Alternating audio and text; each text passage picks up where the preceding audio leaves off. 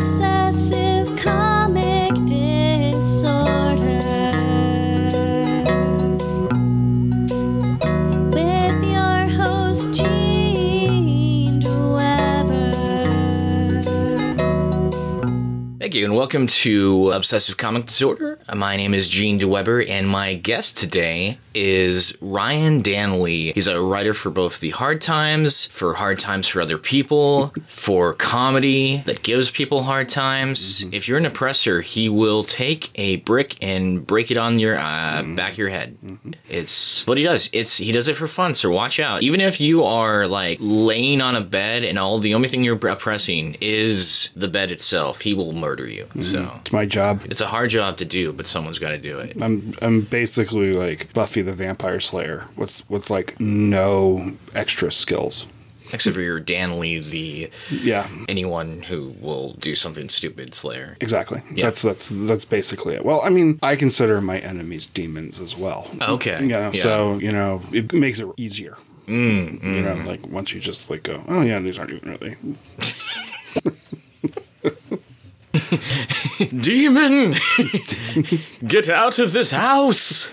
But I'm just your mailman. Yeah. Well, that's tough for you, bro. You shouldn't have worn that high shorts. That's an oppression against humanity, really. Yeah, what is up with the mailman shorts? Mail person shorts? All my letter carriers all have really short shorts. It's like, I'm a firm believer in nobody wants to see your knees, But I also dress like I'm 16, so. That's fair. I think it's what they're doing is they're giving Taylor Swift a reason to wear T-shirts and hang out in the bleachers. Fact. Yeah, because, they wear short shorts, she wears T-shirts. And I mean, like... Or sneakers, yeah. That line's just still kills. You know what I mean? Taylor wrote that like a million years ago. She just walked away from that. She was this is it. That's the shit. It was 150 million BC when she wrote it. It really was. It was so long ago. None of us were alive. She's an ancient god of wrath. I actually thought she was a Q. Oh, like from Star Trek? Yeah. That makes sense, actually. Yeah. I like that theory. It's a good theory. Yeah. She's kind of like everywhere and always, which kind of makes her good and bad. You know what I mean? Like there's just like sort of like, but I like that she is an ancient god of wrath. Actually, I think I'm going to go with yours. I think you won that just because like she's like her nuanced wrath on her exes is like, it's such a beautiful torture. You know what I mean? It's like the water torture of, And I want to point out that I didn't say Chinese water torture because I'm woke. You know what I mean? Because no, I'm not really woke. But I don't know. Your eyes are a little droopy right now. You do seem a little bit tired. I'm as woke as a colicky baby.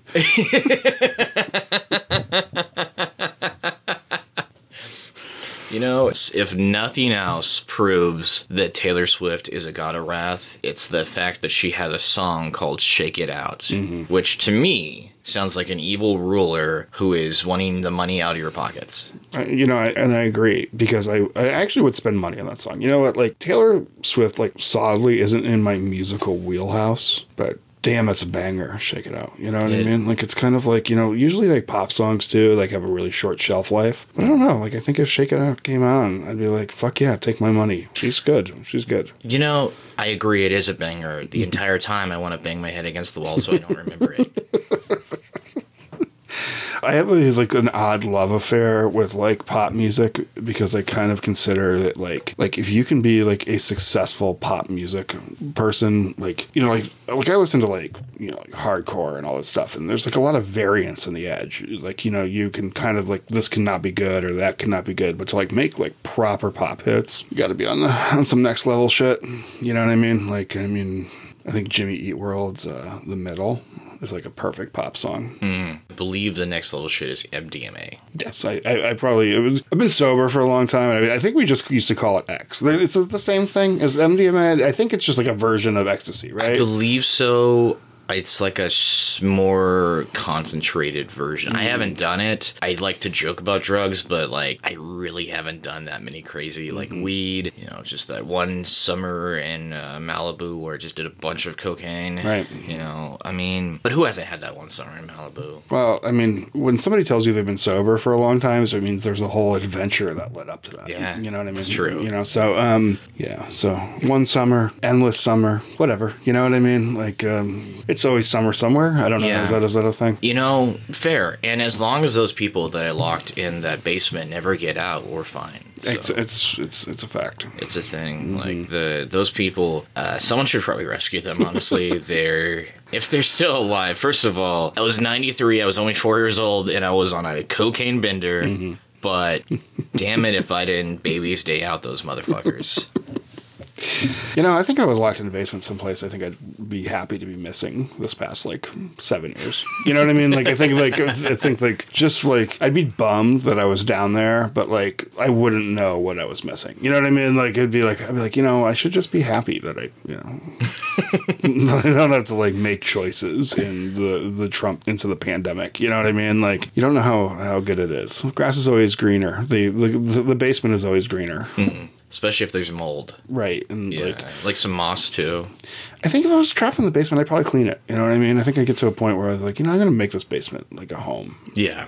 You know, like if I was, what's up with those dudes who like trap people in basements and like, it's just a weird thing. You know what I mean? Like it just seems like a lot of work, you know, like it's like I don't know, like I don't need any extra responsibility. Yeah. You know what I mean? Like beyond like the cruelty and everything of it, I just don't think I want the extra responsibility. You know what I mean? Of like taking care of something else and like everything being like responsible for me. I mean, it's like, I mean, it's just like these people, like it's like they go through so much work to just be terrible.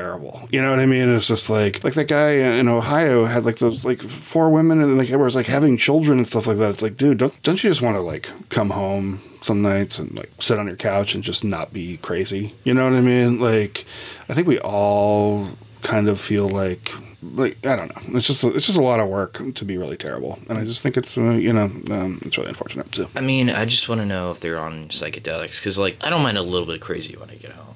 Well, I mean, there's like crazy and there's like people. I mean, like I'm kind of crazy. You know, and I spent like a lot of my youth thinking I was maybe locked in a room and like imagining the world. It's called like soplicism or something like that. Like it's like a real like an honest ailment. And there are books that are kind of about it. Like there's a book called I Am the Cheese, which is literally it's like a teen book and it's about like a mental patient like imagining this life and you know like other like Twilight Zone episodes and shit like that. And you know, so like this is like an idea that was put in my head and I had trouble like getting it out of it. And I really like actually like thank the incels for bringing me out of it completely because like once they came out, I was like, I don't think I could think of something this stupid on my own. You know, like I just don't think that like even in my like darkest corners of my brain could be like I'm like it's just so like involuntarily celibate. Like you're just so fucking stupid that it's like. So thank you incels for saving me from my neurosis. I think the thing is they think they're involuntarily, but they're voluntarily making decisions that make them celibate. Yeah, I mean, I mean, if you really want to get on this path, like, I mean, like to be, you know, like celibacy, like, you know, to have like sex with somebody requires 2 people. You know what I mean? And so, like, you would need to then to say like I'm involuntarily celibate is like kind of the idea would be like then I'm deserved of sex, you know, which would mean somebody wouldn't have you know. Power over their being, you know what I mean? So, and I think like anytime we suggest that, we're probably on a bad path.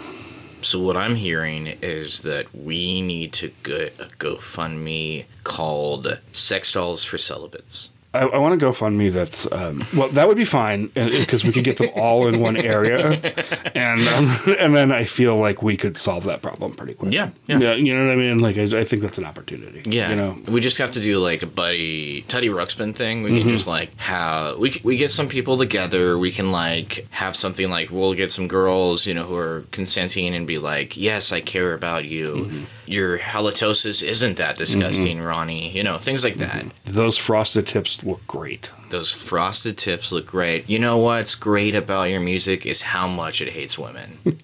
The 19 hours a day you play Call of Duty is totally fine with me. It gets those juices going. There's just nothing like a guy who can really master a first-person shooter. I'm wet for men who live in their mom's basement.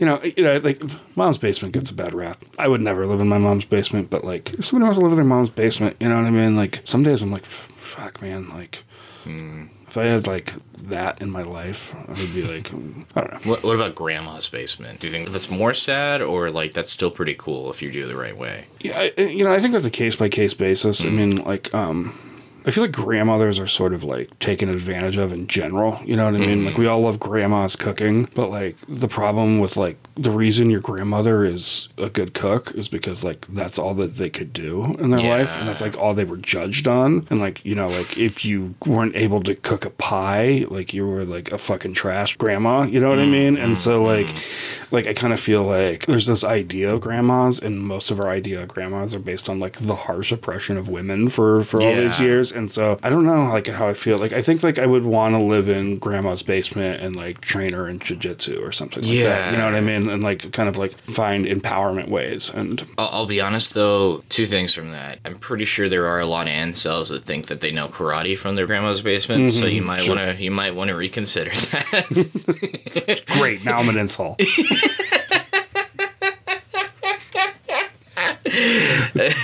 That's a slippery slope. The road to recovery is self-awareness, Ryan. It really is.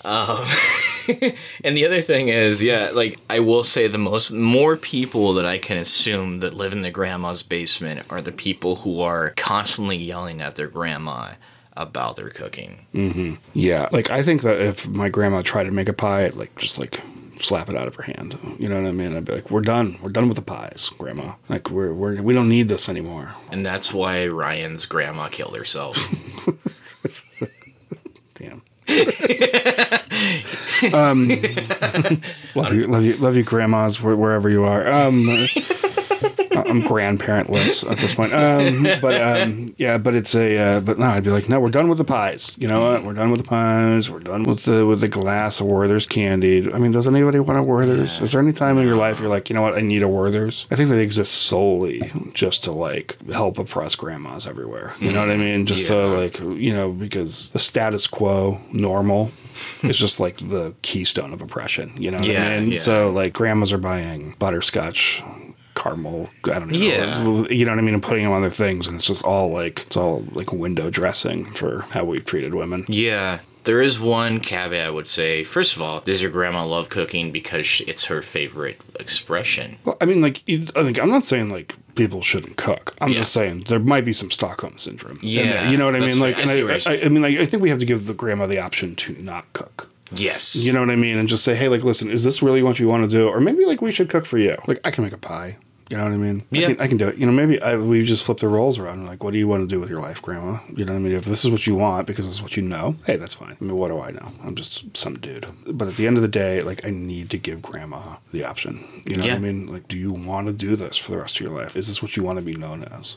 Yeah. You know what I mean? Or do you want to, like... if I would say, like, as someone who likes to learn things, and if it is something she has a passion about, because I think even with an oppression, you can find passions and, like, ways to make the best out of something. Right. So I would also be interested, like, what if this is something you really enjoy doing, could we do it together? Mm-hmm. Could I cook for you one night and will you cook for me the other night? We could, like, make this something we bond over. Right.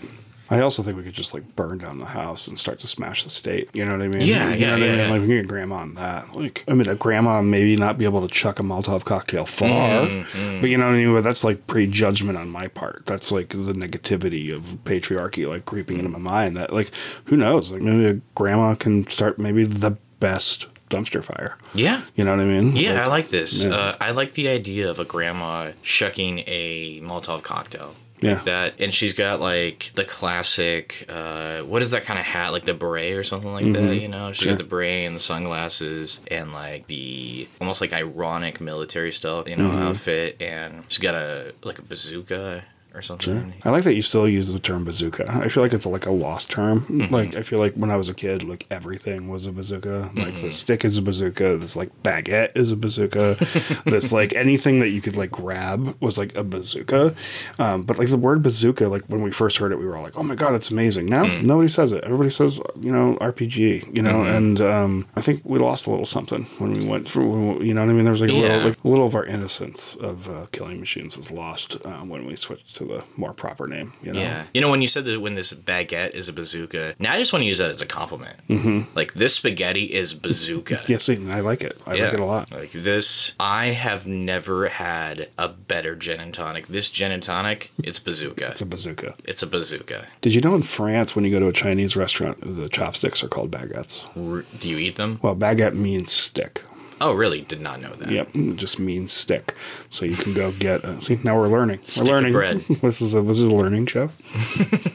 This is a educational edutainment. So kids, you better fucking listen. This is some like there's like David Attenborough and then us. Yes. We are a regular, what's the guy who did Cosmos? Not Neil deGrasse Tyson, but the guy before him. Carl Sagan. Yeah. Because we're like a regular Carl Sagan. Yeah. Yeah, that's good. I like that.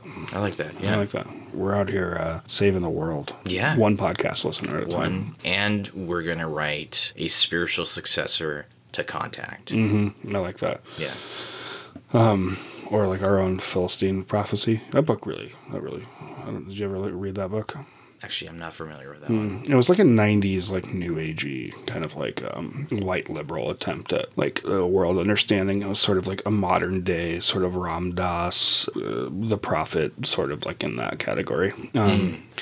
I really think it led to a lot of the problems we have now. So, well, that's fun. Yeah, it was fun. Yeah, that was fun. It's always interesting because that is a thing I feel like where you can see sort of where the corruption is starting or where like the God damn it. Like the nexus. Yeah. Ground zero. Yeah. Where you can see the ground zero of the corruption, which brings us to the book that we're talking about today, the Song of Solomon.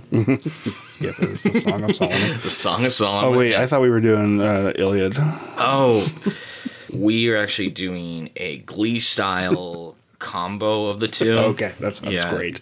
Do you not remember when Odysseus's neck was like a fawn, and his breasts were like a tower? Yeah, like a Tower of Babel. Yeah, for sure. Yeah, it's my first erection. That was. That's what you call your erection, the Tower of Babel. Yeah, and we all know that Solomon was known as the Cyclops for his giant dick. For his giant dick. I used the Tower of Babel in a bit last night. Boy, did that draw a blank stare from the crowd. Like, by the way, so for any stand-ups listening, Tower of Babel, not a good punchline. The art history majors, nowhere to be found. So. I would think there's enough people in Portland, though, that were raised Christian and now just hate their parents, that they would understand that reference. Well, I mean, I think they like the whole Mesopotamia, like Gardens of Babylon sort of thing. Like, I mean, it's just like really the greatest rivalry story like ever told. Like, you have like the Yankees and the Red Sox, like the Cowboys and the Giants. And then you have, like Christians versus Babylon, which was like just a town. Yeah. And they just didn't like them. And they just thought they were all like evil and stuff there. It's really like a weird story. Like, well, it's pre-Christian though. It's right. Like Judaism. Yeah, it's Old Testament shit. Yeah. You know what I mean? If you tell Judaism that they're Christian, they will be very upset with you. You're right. And I totally support that. but like it's just like an old school Old Testament rivalry. They're like, Babylon sucks. Unfortunately, we're going to write the book that says who sucks and who doesn't. Yeah. And, hey, Babylon, you're free to write your own damn Bible or New Old Testament or, Torah or whatever. You're picking us out of. But we're just going to roll with saying that you suck and everybody over there is greedy and jerks and stuff like that. And it would be like, if Boston like wrote about the Yankees, and it was like the only thing we had to judge from history on them. You know what I mean? Like, I think if there's a modern day Babylon, it's New Jersey. Probably. Yeah, New Jersey. It's funny because the Book of Revelations, because I was a very hardcore Christian until like 3 years ago. Interesting. I didn't know. Yeah. And then I was slowly a less Christian, and then eventually I became an agnostic, and now I'm an atheist. And tomorrow I'm just going to be a killer clown from outer space. So I'm just trying on new things, you know? Yeah, I think, so this is an interesting point. Did you really believe in that stuff, or did you like believing in it? Because I feel like a lot of people, like we all put on like a costume in our lives, you know, and I kind of feel like a lot of Christians are, at this point, really just like, they're more into the idea of being Christians than they are into like the Christianity. Does that make sense? I get what you're saying, and I do think there's a lot of people like that. I was a legitimate, like, I would constantly talk to God. I would go to church, and I grew up Pentecostal, so I would have like this like religious experience that was very, very similar, honestly, to like shrooms. Like where you just have this like overwhelming sense of completion and like understanding. The thing was, though, is that brainwash kind of works that way sometimes. Sure. You know? And I just realized that that was more like a release of the brain, just how things work. A lot of it for the longest time was just, I would always say things were always working out for me. But really, if I thought about it, it was that I was surviving situations like losing jobs and then being able to find another job. It's like, guess what? I was in my 20s. People give people in their 20s a few more like breaks. Once you get in your 30s, you're like, oh, guess I'm driving Uber now because I don't want to work for anyone. Right. No. Yeah. I feel like I used to be like actively like, so I went to like church periodically as a kid. I grew up Episcopalian, which is like, it's like Protestant Catholicism, but it's like Catholic light, you know. It's really pretty easygoing. Like the minister or whatever priest at our church was he was like not like out gay, but he was gay, and it was like just what it was. And you know, and this was like in rural Colorado, you know, but I never really believed. I enjoyed like the atmosphere a little bit going to church, and then I became a punk rocker, and I just like, you know, I couldn't stand any of that stuff. And so I spent a lot of years like actively hating religion. I have you know, since getting sober and stuff like that, and like finding like a non-superstitious like spiritual path in my life, and trying to like get myself right-sized, and finding those things, it's important. I have lessened my hatred on religion. In fact, I'm to the point now where I think like the abuse of religious practices to you know, because religion gets just like used as a weapon, you know what I mean? Like, it's like, oh, I mean, it's been used to argue for slavery, it's been argued, you know, I mean, like, religion should never be like a tool of oppression, you know what I mean? Like, religion should be to like save people, and I think that religion gets the blame for that, but really what needs to be blamed is people. Yeah. You know, and I just think that like we have shitty people who will use religion and money, all sorts of things. I mean, we all believe shit that's like personal to us. You know what I mean? Like, I mean, we all know people who like probably believe in like shadow governments and like all sorts of shit that has like no actual like proof. You know what I mean? Like, personally, I think the government is just is too inferior to really have like anything like that. Yeah. That's our problem, is the government doesn't know what the fuck they're doing. Yeah. Less that they're so like evil, corrupt. I think So- it's just, and so like I mean, I want to answer really quickly. Is shadow governments are when people like Joe Biden do shadow puppets on the wall. yeah, right? that's it. Yeah. That's what I thought. Yeah, that's it. I think when you believe, I think the belief in shadow governments and things like that gets into this like sketchy, like on a Venn diagram of like Nazi shit and stuff like that. You have to be careful of like anti-Semitism and things like that, kind of like bleeding into that idea of like one group of people is trying to run the world. And I think even if that's true, we're probably not going to crack it, and we have enough problems dealing with here on the level, on the ground level, rather than worrying about those sorts of things. But so people believe in all sorts of things, and we have a, you know, and so what it is I don't care what you do. You know, like people are like, well, you hate Christians. Well, why don't you hate Buddhists the same way? I don't know. Like no Buddhist has ever like forced me to wanted to force me to meditate at school. You know what I mean? Like it's just not a member of oppression, and people have used Christianity as an oppression. And rather than blaming the tool, I'm going to blame the wielder. I'm going to disagree with the Buddhist thing because I think that every single librarian is an oppressive Buddhist. Mm-hmm. Sure. You start to talk and like, shh. No, meditate on that book. They're like, you're going to turn the page slowly. Do it slowly. Imagine yourself turning a page. Yes. Imagine the words going into your eyes. Now, your mantra is, I'm a real piece of shit. Mm-hmm. Libraries are not a right. Mm-hmm. They're a reason for me to hate you. Mm-hmm. They are the communist bookstore. They are the communist bookstore. I mean, truth be told, libraries are a form of socialism. Oh, absolutely. Absolutely. Like, they're just like the fire department. Mm-hmm. And, yeah. yeah. Oddly, not ambulances. Ambulances are private companies, which is interesting. Well, yeah, I have been taking an ambulance and then seen the bill and be like, God fucking mother goddamn fucking damn it, what the goddamn fuck. Why don't they just take this out of my taxes? Yeah, that's what I think. It's like, why don't they take this out of my taxes? Honestly, why don't they just mug me on a day that I'm doing well and I have money and then be like, this right here, this is going to be for the next time you're in an ambulance. In fact, the next time you're in an ambulance is going to be right now because we just stabbed you. Mm-hmm. And you're going to be happy with it because you're going to be like, on a day that I can do it. You know what I mean? That's works. right. This works. And you know what? I've always wanted to meet a ninja, or an international assassin. I hate to tell you this. I am a ninja and international assassin. This is just between you and me, right? It makes sense. Yeah, it really does, doesn't it? I was like, what does Ryan remind me of? A ninja, an international assassin, and a sous chef for some reason. Like, that's, which all kind of go together, really. I've been a sous chef. You have? Mm-hmm. Nobody can see this, but Ryan right now is wearing like a muscle shirt, where like the sleeveless, and he definitely looks like a sous chef. Yeah. I went to culinary school and worked in restaurants all from when I was a teenager, all through high school, all through up until I was in my 20s, and then I got tired of just like that world. There's ways to like make an honest living doing that job, but working in fine dining restaurants is the labor of love that you either love or you don't. And I stopped doing that and started selling produce for retail grocery stores, and I did that for a million years too. So your anti-authoritism is starting to make way more sense now.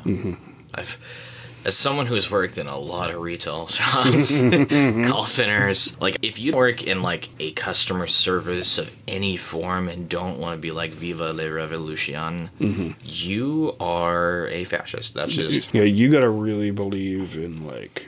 There's a lot of talk about Karens, and like it's kind of like funny or whatever, but like when you work in a grocery store, like those people, Karens or Kens, are like terrorists. And like I'm actually like not being like hyperbolic with that. Like, hyperbolic? Hyperbole. Hyperbole is a form of hyperbolism. You're right. I'm a writer, so you would think that I would know this word. But because what they do is that they will come and like threaten your livelihood over perceived slights. Yeah. They will be like, I'm going to tell you, like, and like I was even like a manager of the department, but they're like, I'll go to the store manager because the grapes were priced wrong or something like that. And like, you're like, I'm sorry, this has inconvenienced you, but like, now you're like threatening like how I feed my children because of like in the wide scheme of life and injuries to you. Why are we threatening my living situation? I think I know why. They watched the Disney movie Alice in Wonderland and like the Queen of Hearts. That's my bitch. Yep. Right there. That's who I want to be. That's that right there. That's my boo. Yep. That right there is I want to grow up and I want to become them. That's right. These, flowers are not red. And I need them to be red. These grapes, they don't have the shine that I want, Because when I think of this little grape this little grape, I'm gonna let it shine. Right. Let it shine, let it shine, let it shine. Beautiful. Yeah, don't turn it into wine. Oh no, I'm gonna let this shine. Mm-hmm. Let it shine on me? Is that Shine. No, it was, yeah. Back to Christianity, you know? That's if there's like any Christian song that is like complete brainwashing of children, it's that one, you know, like this little light of mine, I'm gonna let it shine.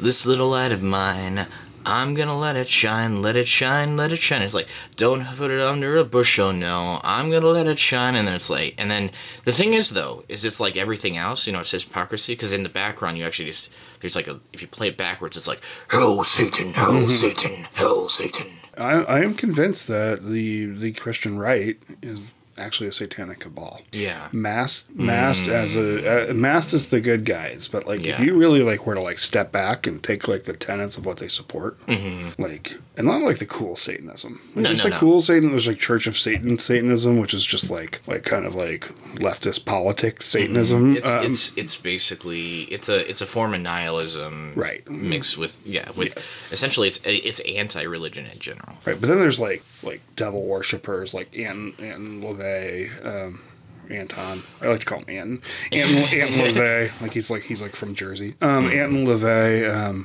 Aleister Crowley. Yeah, Aleister. All those guys who are like into like kind of like really fucked up shit and like white supremacy and like dabbled in a lot of. I don't know if Crowley was into that, but definitely like LaVey led into like a lot of like kind of like really shitty belief structures. I wonder if because Marilyn Manson was a good friend of LaVey. I'm curious if he has any of that shit. Yeah, Marilyn Manson. Anyways,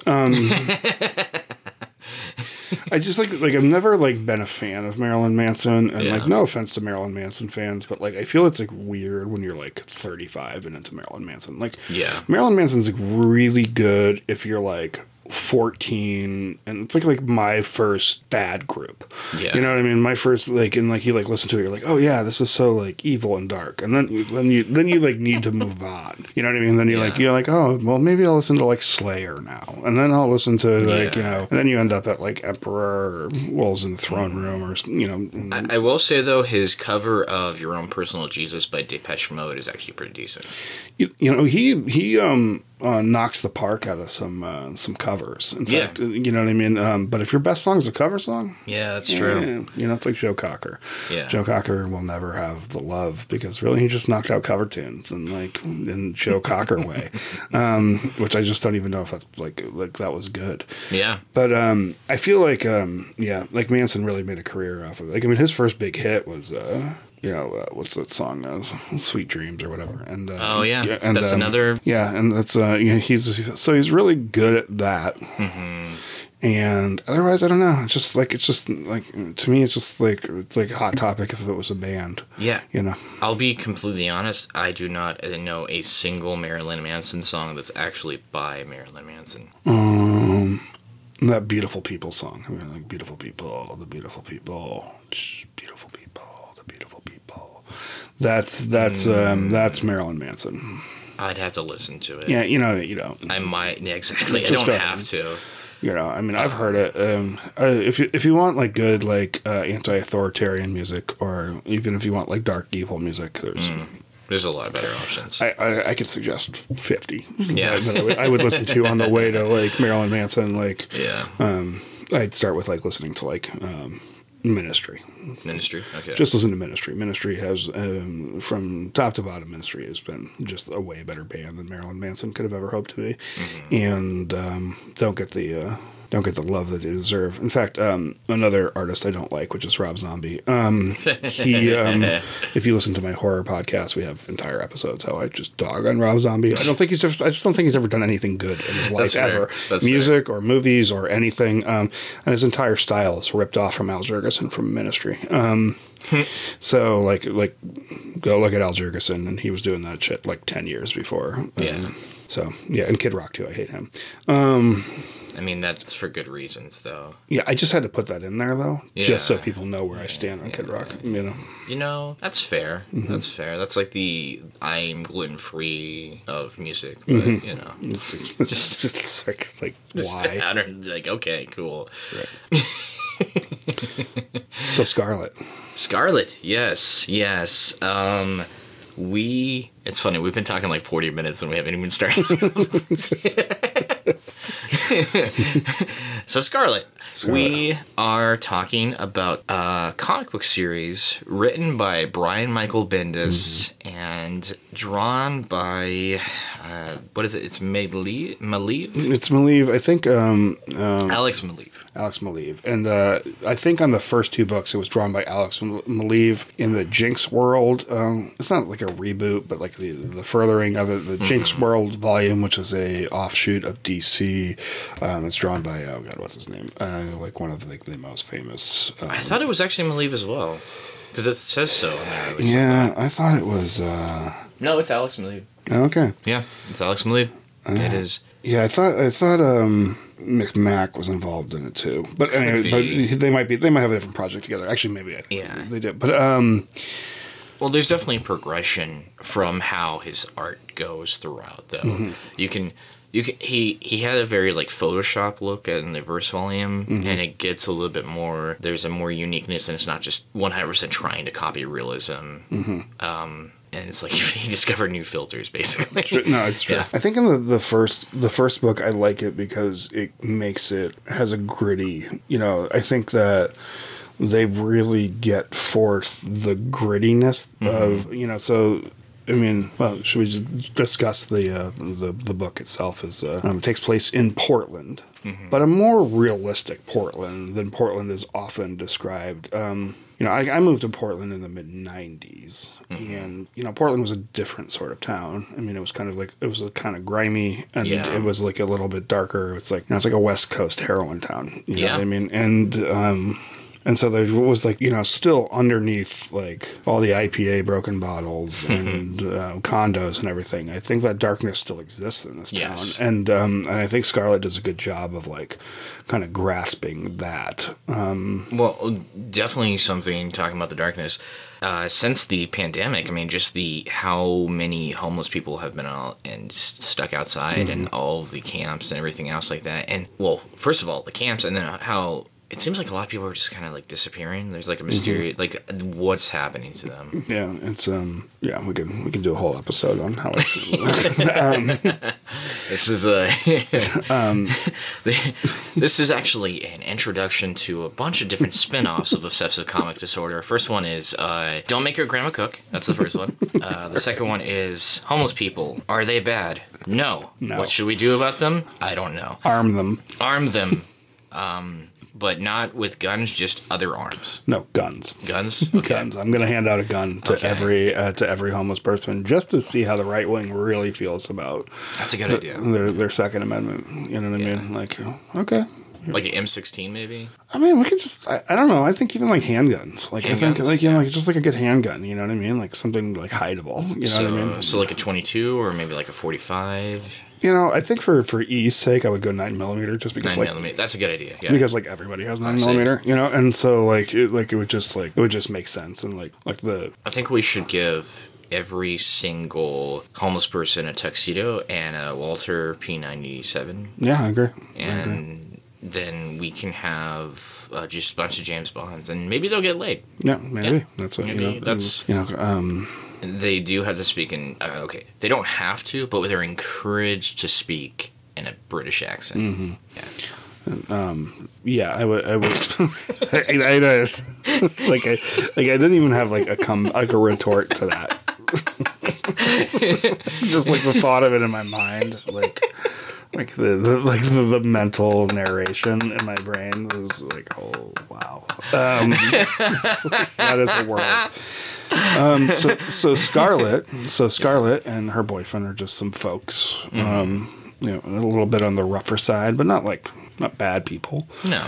And her boyfriend gets murdered by, spoiler alert, but gets murdered by corrupt cops. I'm of the belief that they are all corrupt. But, that the whole idea of policing is corrupt. Yeah, well, this definitely, even though it's a little early on, you can tell because there's the concept where they say good cops and bad cops, but they also go with the idea of if there's even one or one bad cop, you're being complacent and being a part of or complicit within a corrupt system because you're allowing the corruption to occur. Well, yeah. In my opinion, is the cops are just the armed enforcement of the status quo. You know, and so if you believe the status quo is fair and lacks oppression or lacks things like that, then you would be a supporter of cops. But if you believe that we're systemically unfair of a society, which I think is pretty easy to prove, then you have to look at the people who enforce those rules as, you know, I mean, I think there's going to be, of course, variations in behaviors between individual police officers. But at the end of the day, like, if you are a Nazi guard. Yeah. And I hate, like, throwing around the term Nazi because it gets used all the time, but it's the best comparative thing. If you're, like, somebody who works, and you're like, no, I'm just doing my job. And you're like, well, that's, like, but you're still, like the job is bad. You know what I mean? Like, the idea is bad. And I am a personal fan of removing police from all but very extreme situations. So I would almost look at, like, a very similar, and this might be controversial, but the Templar is back in. They weren't, first of all, they weren't the church, which was interesting. They were mercenaries hired by the church to do the church's dirty business. Now, sure, was there possibly a Templar that was like did good things with that? Maybe. Right. But they're within a system that's literally to persecute people who don't believe the same thing as. So it's a very similar system. Yeah, and I mean, and then of course the church betrayed them. Yes. And had them all killed. But that's so to keep them, you know what I mean? Yeah. Well, that's just how I make friends. So. I think the thing I'm trying to do with this podcast is just show people how horrible I am as a human being. It's good. It's like people will be like, oh my God, Gene, what is the matter with you? And you're like, I gave you every opportunity to know that there's. One day I'm just gonna be like, you shouldn't have been surprised. Right? Like, this is on you. All the signs were there. Do your research. Listen to my podcast. Seriously. I'm advertising my podcast within my podcast. Listen to it. Just keep on. You see this thing that's happening right now? Continue to listen to it. Right. That's all I'm asking. Yeah. So, so I think this book, one of my favorite things is it kind of does really like look at that, and it kind of like I find it kind of like a cathartic look. You know, Brian Michael Bendis, for anybody who doesn't know, is a kind of a big deal. He created Miles Morales, Spider-Man. He created Jessica Jones. Yeah. He basically ran Marvel for a long time. A lot of comic book nerds, a word that's overused, maybe now, but like a lot of comic book culture people didn't like him because he did have a lot of superheroes sitting at tables discussing world problems. We can do a whole other episode. You can have me by on the toxic nature of comic book culture. I love comic books, and there's so much great things in there. But as with any fandom, things get weird really quick. Anything with a predominantly like white male fan base will always be towing the edge of And if anybody is curious about that, look up Comicsgate and the treatment of women and this and that. And look up the reactions to things like Kamala Khan when she first came out. Yep. The reaction to when Miss Marvel became Captain Marvel and they decided to desexualize her, things like that. There was definitely within the right people a lot of support, but there was definitely people like, you know, like a Muslim superhero, and it's like, no, why? Yeah, and it's like, and it's just so exhausting at this point. And and Brian Michael Bendis has a big hand in that, and he is a white guy, but he does, he has children of different. And he has two little kind of a cool story actually. I have a friend whose girlfriend was his nanny for a while, so I actually met his. Like, I had an awkward interaction with his daughter because he has two or three like adopted black daughters, and she was showing me her phone, and I was like 25 years old, don't know how to interact with kids very well at the time, and she's like, "Look at this," and I'm like, Yep, that's a thing. That's awesome. But I got to actually hang out with him in his basement, which was really cool. And he gave me a bunch of books. I have a picture of it still. So it's like an awkward picture because like I put my arm around him or whatever in the picture, and I'm like holding this like stack of books in one, and it's just like it's the kind of picture. It's like, yeah, this is an exciting thing to happen, but I never really want to show it. I just don't want you people to see it. I've encountered Brian a lot, just going to Comic Cons and things like that. He is friends with my friend David Walker, who's also a great comic writer. Incredibly kind person. Walker or Bendis? Bendis. Yeah, Bendis is an incredibly... Honestly, David Walker, Brian Michael Bendis, and Greg Rucka are three of the nicest human beings I've ever met. Yeah. And why I say kind, though, because there's sort of a... I don't like the word nice anymore, because nice... It's like a salad. Yeah, exactly. Well, not just that, but like nice... almost has this connotation of there's something behind it that isn't sincere. Whereas, like, legitimately, when I was down there and I was being a nerd, he did say a kind of gooberish thing, and he's like, hello, nerds, or whatever, which was really funny.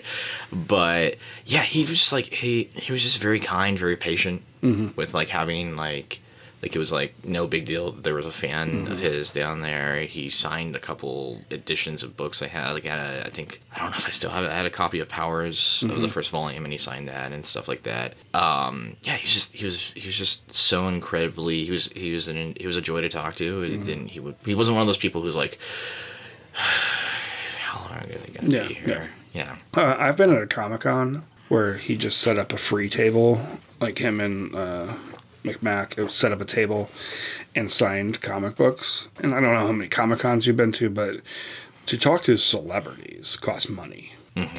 He will sit, like, so if you go through, like, a line at Comic-Con, like, they used to just take selfies with you. Nowadays, they will charge you, like, $6 to take a selfie with them. And, like, whatever. There's generally the people that I go in line with, are like Buffy off characters and stuff like that. You know what I mean? So like I'm fine giving them like, you know, like $40 to meet them or whatever. That's how they're making a living doing that. I don't really have any problem with it. I mean, they brought me a lot of, they will bring me more joy than I will ever financially give them ever. So like, you know, so I'm good with that. But that's kind of the game, the Comic-Con game. But like you go see Bendis sit down at a table, and I watched a guy walk up to him with like 60 comic books. And he just smiled, and he just signed each one, talked to the guy while I did it, talked to David Mack while I was doing it. You know what I mean? Just like, and just signed like 60 books and like didn't bat an eye. Not like, hey, I need you to, I got like a 2-book minimum or anything like that. He was just more than happy to like give service, come out, take pictures with my kids.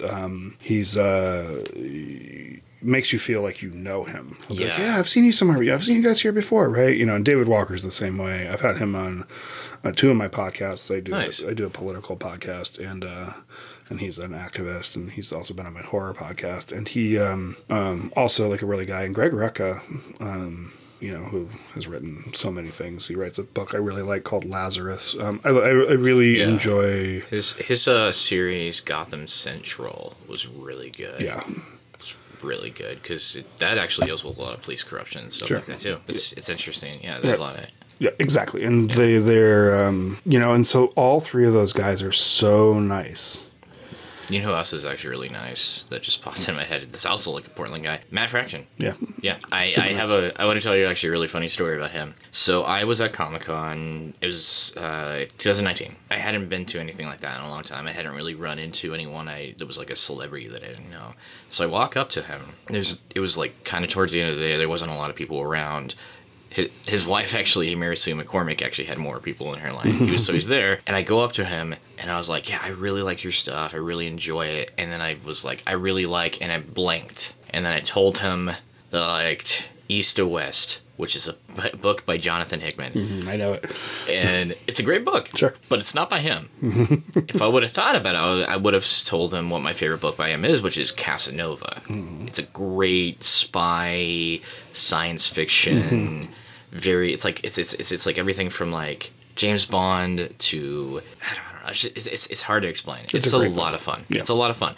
And I would have said that to him, but it was so funny. He just looks at me like, are you serious? Like, he wasn't even mean about it. He just looks at me like, does this guy actually know who I am? And so he blinks for a second. He doesn't do it very long. He doesn't do it like for whatever. He's like, hey, do you want a Jimmy Olsen comic? And so I was like, sure. He signs the Jimmy Olsen comic. And the funniest thing about this, I lost the Jimmy Olsen comic, which makes me sad. But the funniest thing about it was it was a variant cover where it showed Jimmy Olsen running away from like this slime monster. Mm-hmm. And something if you've ever gotten something signed by Fraction, you'll know he likes to put like word bubbles or like weird stuff. He put. He asked me what my name is, and he gave Jimmy Olsen a word bubble that said Gene as he's looking back at the monster running away. Kind of insinuating that I'm the monster. That's amazing. It was, I wish I still had that. It was so incredibly funny. And I was like, but he was like such a sweet guy. Mm-hmm. I was like, I feel bad because like I kind of want to like once Comic-Cons and all that stuff's come back, I kind of want to go back to him and like try to run into him again and talk to him about the story and be like, yeah, sorry, whatever, this is really funny, you know. Just really nervous. That would be really awesome. That would be really awesome. Because I'm sure they get that kind of shit a lot, but you know, I mean, they meet like 5,000 people those weeks, and you know what I mean, and like, yeah. And as a writer and comic strip creator, Jonathan Hickman is not the worst guy to be confused by for. Sure, exactly. Like, he's a great writer. Exactly. But yeah, no, we've always had a good time. My kids really like Brian. Brian's first book is a Taki. It's a book that he wrote with one of his daughters. It's actually what got my daughter. My daughter's a huge comic book fan too, and it's actually what got her into it. So, nice, yeah. He did 2 volumes of it, I believe. Yeah. And it's with his collaborator that's with Powers and a bunch of other stuff, Michael Avon-Oeming. Mm-hmm. I read the first volume. It wasn't quite my thing, but I could appreciate what it was. You know, I think the cool thing about like Bendis is how he's on the forefront of stuff. Because like, you know, like Scarlet we're talking about, which takes place in Portland, and so and as the story progresses, it turns into like a movement against the police. Yeah, we should go back to talking about that. Right, I might be cutting things around a little bit and reorganizing shit. I'm super ADD. I'm a big fan of the sort of like my ska podcast. You can cut all this out. My ska podcast is like a whole lot of us just like talking about like life and then touching on the I love non-linear conversation. Yeah, I think it's which is why I say I make all these jokes about editing, but I normally only edit if something's really off. Just, you know, I just sometimes think like natural conversation is like, and particularly between comics, because we all have like lots of shit going on in our heads. Yeah. Well, if you listen to most comedians and really pay attention to their stuff, we might, if you've been doing it a long time, you might be able to find ways to blend in jokes together, but sometimes the best way to do is just do a non sequitur. Right. Exactly. Like you could literally have just told a joke about how you are a huge fan of flossing for some reason, and then you're all like, so I was in the car the other day. Right. I mean, that's just how the brain works. Yeah. All right, we'll go back to Scarlet. Yeah. So, I mean, like, I really like Bendis because I feel like he was, like, ahead of his time. Like, I mean, the Scarlet book starts as a corrupt murder, not against people, like, that the whole, like, people of color is out of it, but that's a different story. But it starts off as a corrupt murder, and then Scarlet becomes basically, like, an anti-hero, and it becomes, like, a movement about anti-policing, and it takes place in Portland, and which has been, you know, as we all know, a cornerstone of the anti-policing deal. And he did that long before. You know, he has his finger on that pulse. And the Taki comic books, you know, kids on bikes, cruising around, you know, solving problems, you know, which led into, you know, I mean, things like Stranger Things, and I think everybody likes the kids on bike sort of situation, you know, like. Sorry, I'm just looking up when Scarlet came out, because... I thought it was 2010, but that's just... It might be a comic. It might have very well been. Okay... You're right. 2010. Yeah. Okay, yeah. So, yeah, definitely ahead of its time. So, Yeah. so you were talking about Taki, though. Well, Taki came out before, like, you know, we saw Stranger Things, and then even, like, other comic books, like Plutona, which is a really great book, if anybody has a chance to pick up. It's a really cool book about a group of kids. And then also Paper Girls, which is something I strongly suggest. That is a really good one. Yeah, it's a really good book. And I love Brian K. Vaughan. He's one of my favorite writers. Yep, me too. And so, like, you know, but he just has that finger on the pulse of, like, what's good and what's cool and what's, you know, and we see his fingerprints on a lot of different things, you know, like, I think, like, the Jessica Jones character is a really fascinating character. They made a very real human into a superhero, you know? That's actually, out of all the Netflix adaptations of Marvel stuff, that was honestly, I think, the best one. Yeah, I think it goes Jessica Jones. I really liked the first season of Luke Cage because I think it was it was very, like, honestly, like, Black community stuff, and I think that's, like, not a side. It was very good. I do say it did go down a little quality with Marsala Ali's character when he dies. Like, there's definitely a little bit of loss of quality. Sure. But it's still really good, yeah.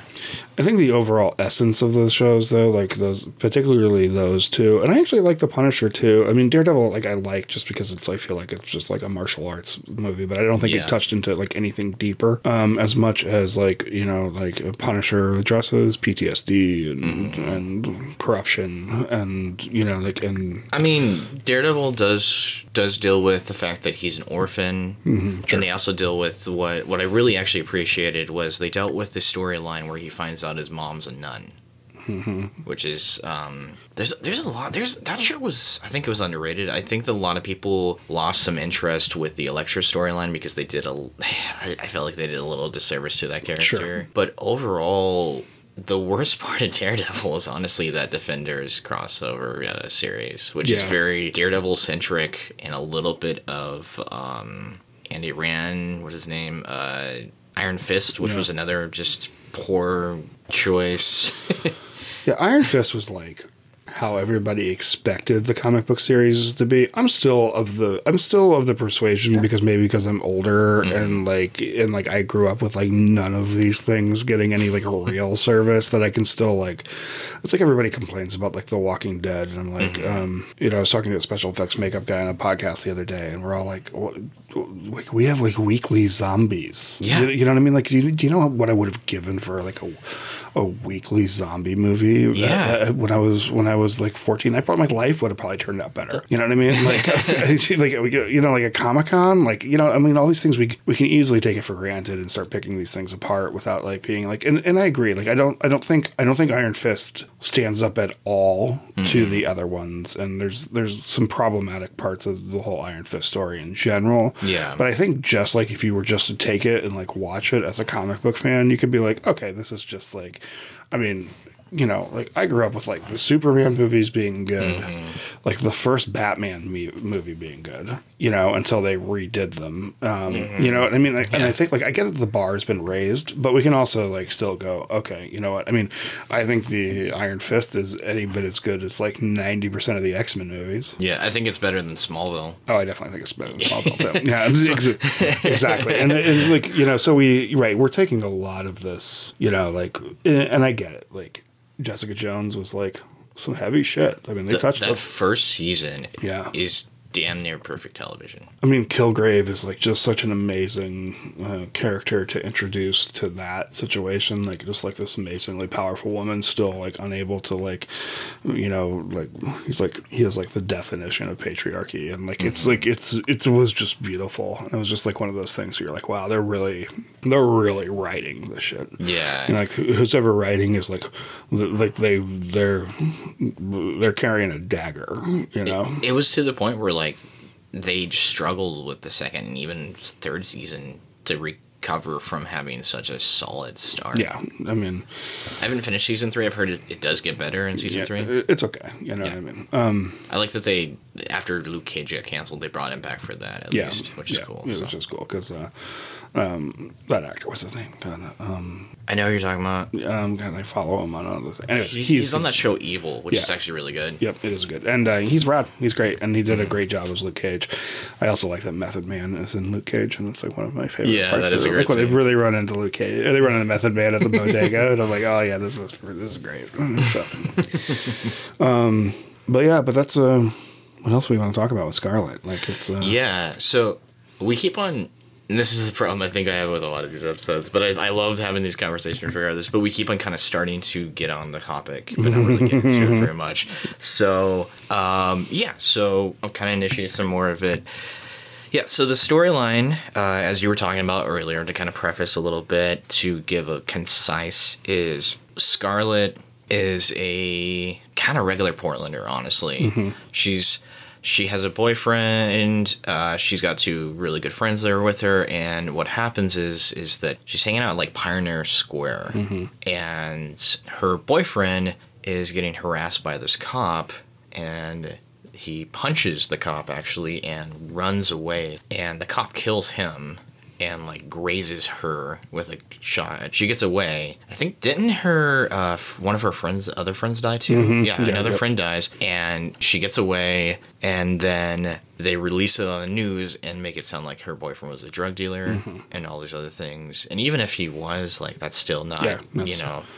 And so what she decides to do is she finds that cop and tortures him, like interrogates him, and she essentially discovers this level of corruption within the police system that's been going on for a long time. Realizes, well, like, the guy who killed her boyfriend is, like, the nephew of the police commissioner, and even, like, the mayor's corrupt. And the first volume it feels like a lot of world building and a lot of preparing for something bigger. Because it happens she releases the information about the cops that she killed, and it starts a movement at Pioneer Square. And this was back in 2010. So yeah, you were saying it was ahead of its time. Because, like, this is 5 years before the Black Lives Matter movement, which is also about police corruption and everything else like that. So it's actually, she starts this movement. I think volume 2 actually came out, like, was it 2015, 2017? But it was, like, right around the time where that. So it was more timely when the second volume came out, basically. I'm trying to think of when I bought them at Comic-Cons from him, so I'm trying to remember. Anyways, yeah, but regardless, so in the second volume, she's now a public figure within protesters. People know who she is. She, like, the first volume literally ends with her hiding at one of the protesters' house, basically. Like, there's an FBI agent that's investigating. There's a cop that got into the police force because she wanted to do the right thing, or, like, what she thought was the right thing, who puts in the middle of it because she realizes that that this isn't right. There's, like, an interesting FBI agent character in there. And volume 2 was essentially her, everything's kind of going more pandemonium. She literally instigates a protest at the waterfront, which turns into even bigger than she was expecting it. It gets in this whole situation where she holds up the mayor, essentially tries to get him to do the right thing, which turns into a whole bigger thing, because, like, the cop that was working ends up killing him, essentially. And it goes in this whole thing, and it becomes so much bigger. Like, there's a whole storyline that the reason why she even kills the mayor is because that cop, when she was a cop, essentially, was she a DA at the end, or what was she? She was, like, a lawyer? Or yeah, DA? she was some sort of court counsel. She was something like that, because she started as a cop. And there's a really powerful scene where she ends up, it's a flashback where she's a rookie, and she's talking to this police officer, and he sexually assaults her. And when she goes to talk to her superiors, they try to reverse Catholic Church her, basically, by saying, like, we'll give you anything you want. Right. Essentially what they do try to do, like, Catholic Church victims. This guy, he's still going to get in trouble or something like that. They don't really say what happens with that, but it's very much the classic why the Me Too movement exists. Right, basically. Because things just get moved around and nobody ever will be, like, really punished, because nobody ever wants to accept the reality of it. And the book addresses that, like, head on. Yeah, this also might be pre-Me Too movement when that came out too. Yeah. So, like, he's very aware. Yeah. This is one of the things I love about artists in general, is that we care about shit before everyone else does. Right. Like, well, I mean, like, I don't think any of these things have been, like, secrets. I No. mean, like, people's, like, issues with police corruption go back forever. I mean, we're now just seeing it, like, on the front page of the news every day, for a number of reasons. I think, Yeah.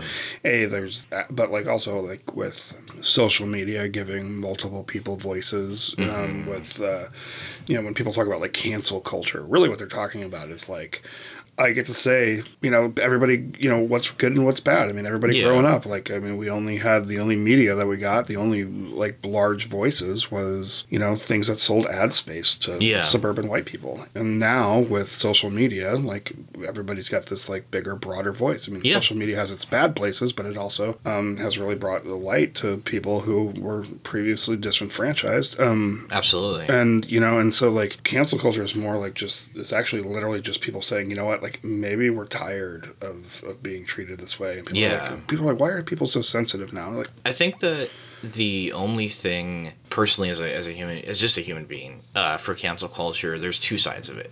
I agree the holding accountable. The thing that does bother me, and I think it's literally just because we're in the early bits of, like, accountability, is the idea of if someone did something in the past that was wrong, and I'm not talking about rape, but, like, say they had a situation, like, because I think there's a history of men sexually harassing women without knowing that they were sexually harassing women because it was literally the culture at the time. It was wrong. I think that we have to. I think that we can all kind of feel that way, and, like, culturally, like, we'll know that. But the reality is that people have been hurt, Yes. and those scars live in society, and that there are going to be situations where, even if somebody didn't know better or things like that, they, you know what I mean? I think that's. I think what cancel culture should be attached to is essentially atonement culture. Does that make any sense what I mean by that? I think so. I mean, I think we want to give people, you know what I mean? And I think that there's a lot of people who have walked out of tough situations with the right attitude. Yes. I think people who have tried to fight it and people who have given, like, bullshit apologies and things like that. Like, I mean, like, you look at, like, Louis C.K., who, I mean, I'm going to say there's some variance in that, but I'm going to say, like, 99% of people knew what the fuck they were doing was wrong. Yeah. I mean, like, Louis C.K., had a fucking, like, was represented by, like, the most powerful comedy firm in it, and everybody, even at the small level of open mic comedy that we all dwell in, like, we know how it is if you piss off people in your scene, or, like, you know what I mean? Like, you don't get booked, and you don't get, you know what I mean? So people who had come to that level, like, they don't want to, like, they're not going to get representation if they go against them, like this, the advertisement or this agency firm's number one client of Louis C.K. and, like, you know what I mean? And so we just end up in this situation. So I'm going to say that like 99% of people really knew what the fuck they were doing was wrong and just took advantage of situations. And I also think that people are fair. I don't think it's as like, I think a lot of people will look at situations and be like, okay, well, this person was fucked up. And if they are living an atonement lifestyle and, like, really, like, living that. And also, you know what? Like, if the worst thing that happens to you is, like you can't do stand-up comedy, like, after you've, like, maybe, like, scarred somebody for their entire life, there's a reality that, like, you know, like, maybe that's a small price to pay, you know what I mean? In a world. Yeah. And so, to me, like, being heavy-handed might be the best way. I mean, I'm a heavy-handed guy. Yeah, I mean, I'm just gonna get, I know. That's kind of my deal, and, like, I kind of feel like, because I do think a lot of people know when they're, like, you know, like, I mean, like, I grew up in rural Colorado, and all those people knew they were being pieces of shit when they said racist stuff. All those people knew, you know what I mean? It's true. It sucks because, and this is, I can, it's going to be the most pretentious thing I ever say. I consider myself a study of human character, and because for a long time, whether it being homeschool or something, I was always kind of a wallflower a lot of times. I would get along with people, but I was always kind of the quiet one. So I observed people. And the problem is, the reason why I can see why I would like people to at least get, and I don't mean, like, give a chance after they've been pointed out to. And if someone did point it out to them, if there's someone, like, did, like, 3-4 times and they still kept on doing it, no, that person needs to go away. But, like, unfortunately, some people literally have to be told no. Yeah. Someone has to have a slap on the wrist. Someone has to be reprimanded or something like that. Whether it's, like, a small, like, losing a job, or something else like that, it does get to a point where like people need to learn, and sometimes it has to be something big, something has to be small. So I can understand like someone, like say someone worked at, I don't know, something. Here's an example. Someone worked as a lawyer and they were like not great to women or something like that, and then they lost their job as a lawyer, and literally the rest, like later on, they decided to actually help out women and do it in a way that was like actually honest, and that person became a comedian. But someone behind it, I guess that's what I'm. I mean, I think there's ways to deal with all those things, and like I said, I do actually believe that people are kind, and like and actually like, you know, I mean, like you look at Scarlett, and Scarlett's an extreme example. Absolutely.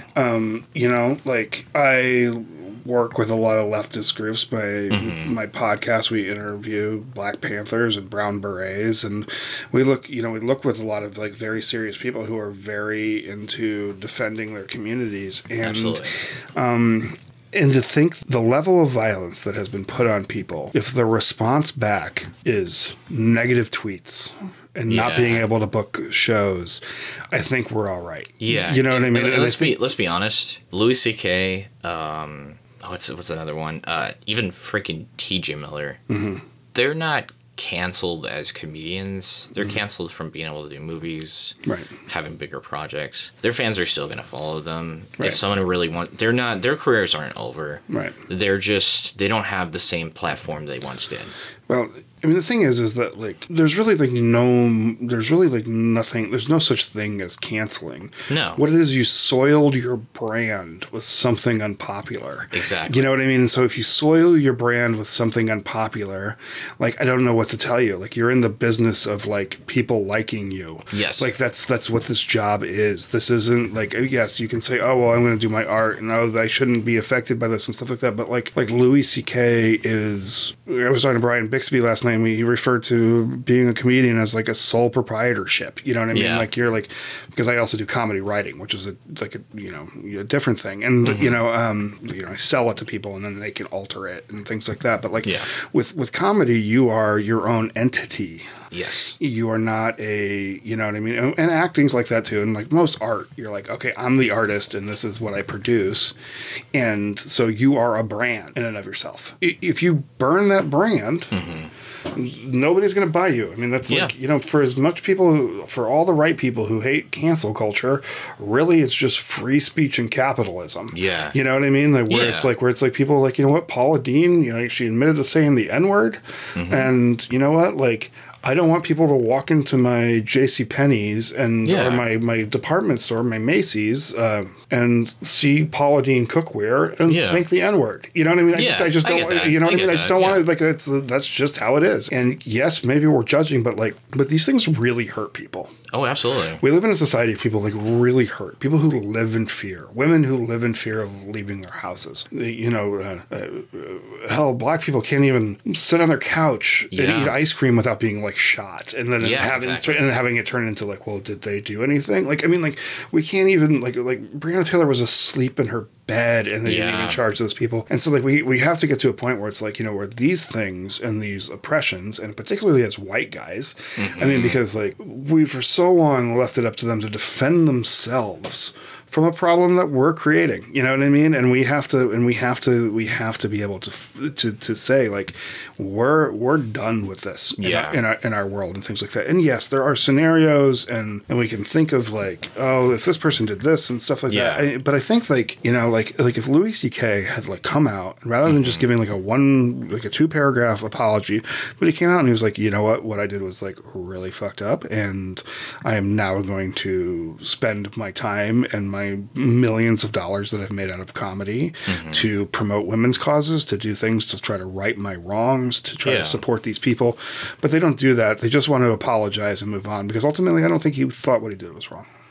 You know what I mean? I think that he wanted to do it, and he did it, and people will defend it, that the women could have left the room and all this stuff. You're like, oh, what? That's fucked up. Well, so there's a few things. So that is a part of a systematic problem in itself, because for a long time that's all you had to do. Right. There's PR. PR was I mean, there's obviously this is a satire, but Jay and Silent Bob Strike Back, right? there's a scene where they're talking about Ben Affleck, and they're like having like dead hookers in his like room, and they have a code for that, and it's a joke about the idea that like oh yeah, you can have some really fucked up stuff in the background and people will just cover it up or something like that. So there's people were taught the wrong lessons for a very long time. I also think that counterculture as a whole it's like the boogeyman. So I'm going to give an example as someone who grew up Christian, right? So someone who grew up Christian, I, for a long time, had a lot of guilt for things that aren't really guilt-worthy. So a great example of this, right, is, you know, even just I still feel like it's not the same level, but, like, I still feel there's the idea of, like, looking at porn, right? I still have a little residual guilt from that. So, for example, right, if I was, like, when someone's talking about, like, sexual assault and stuff like that, right, someone could be, like, saying, you know, I don't like, we should get rid of men who assaulted a woman.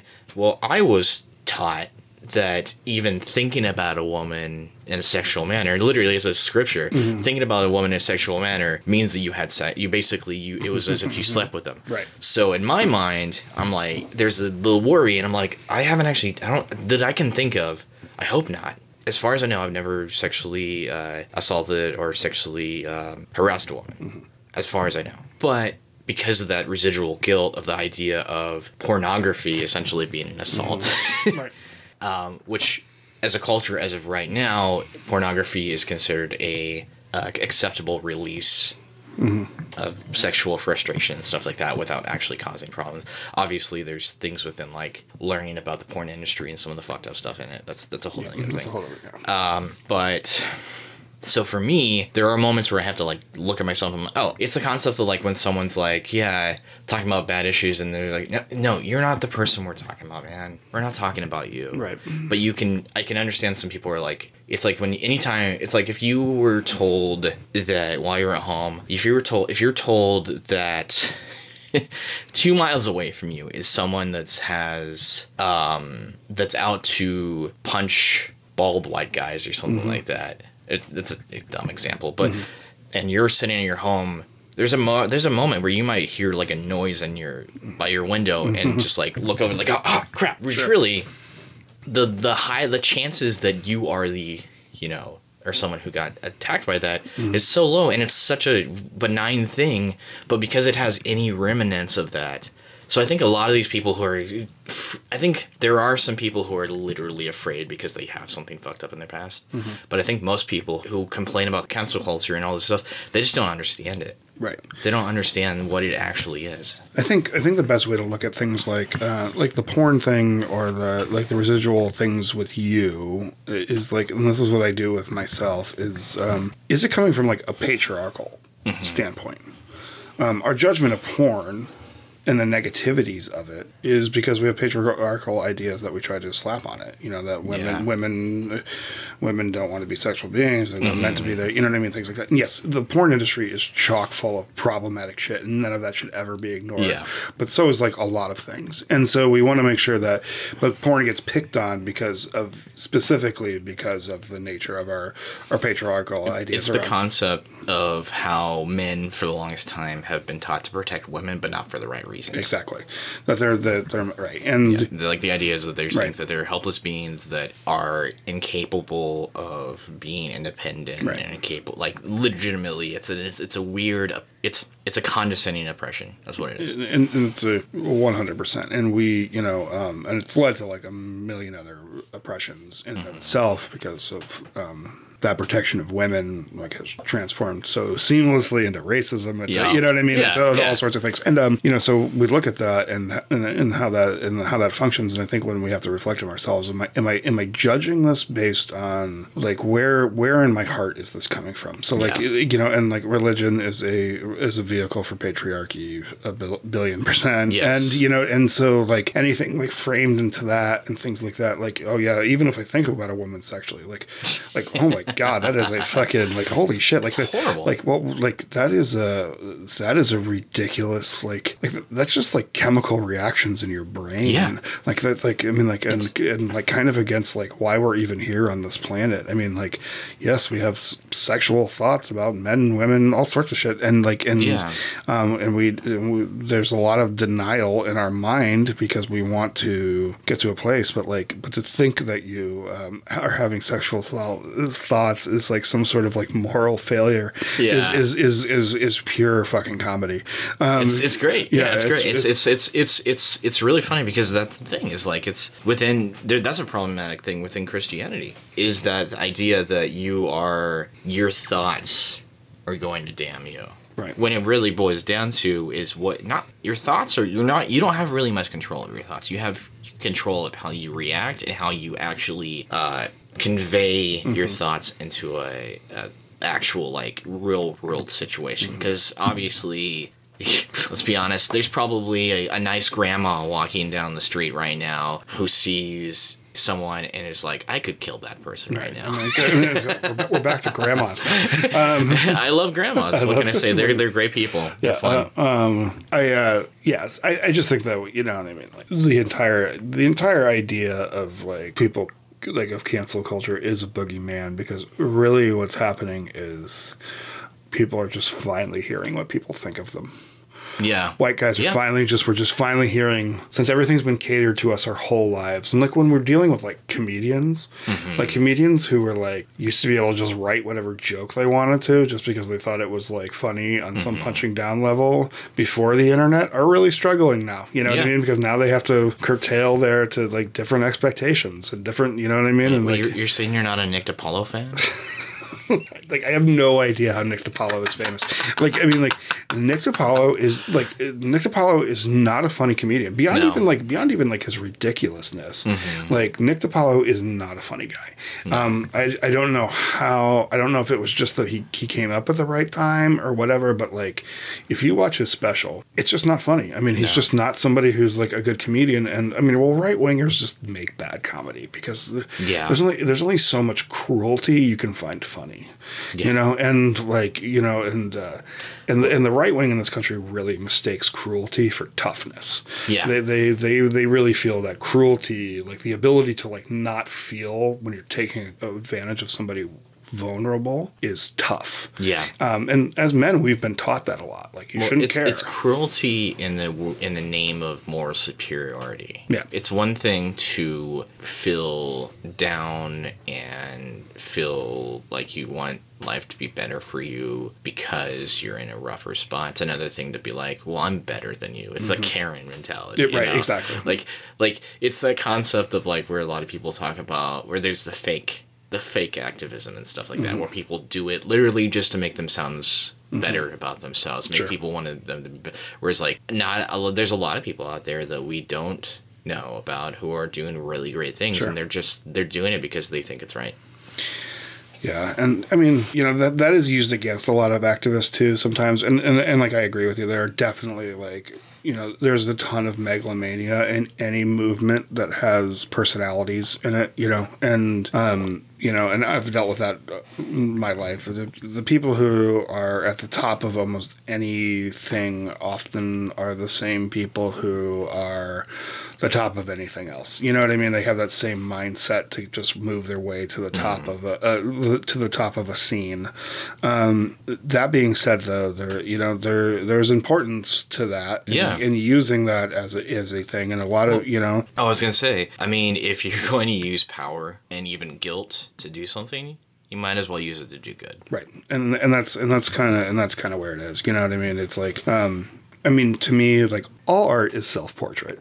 You know what I mean? And so, it's like, a reflection of who we are. You know, I mean, like, when people say, well, I'm an empath. Well, I don't even know what that means. Like, so does that mean, like, so now you're taking on the feelings of other people. Can't we just be like, I feel bad for somebody else? Yeah. You know what I mean? Without having it like it doesn't, like, I don't even need to like feel bad to recognize injustice. Yeah. I don't need it to emotionally affect me. People will be like, well, why do you care so much about, like, I mean, like, you're not like black or brown or gay, wink, wink. But you know, you're not, and it's like, why doesn't, I just don't want to see people get hurt. I don't want to see people living in fear. I don't want to see anybody doing that. I don't get, like, it's absolutely ridiculous that we're like living in this world that people just can't like just go be themselves because we're all so like, you know, attached to this idea of normal.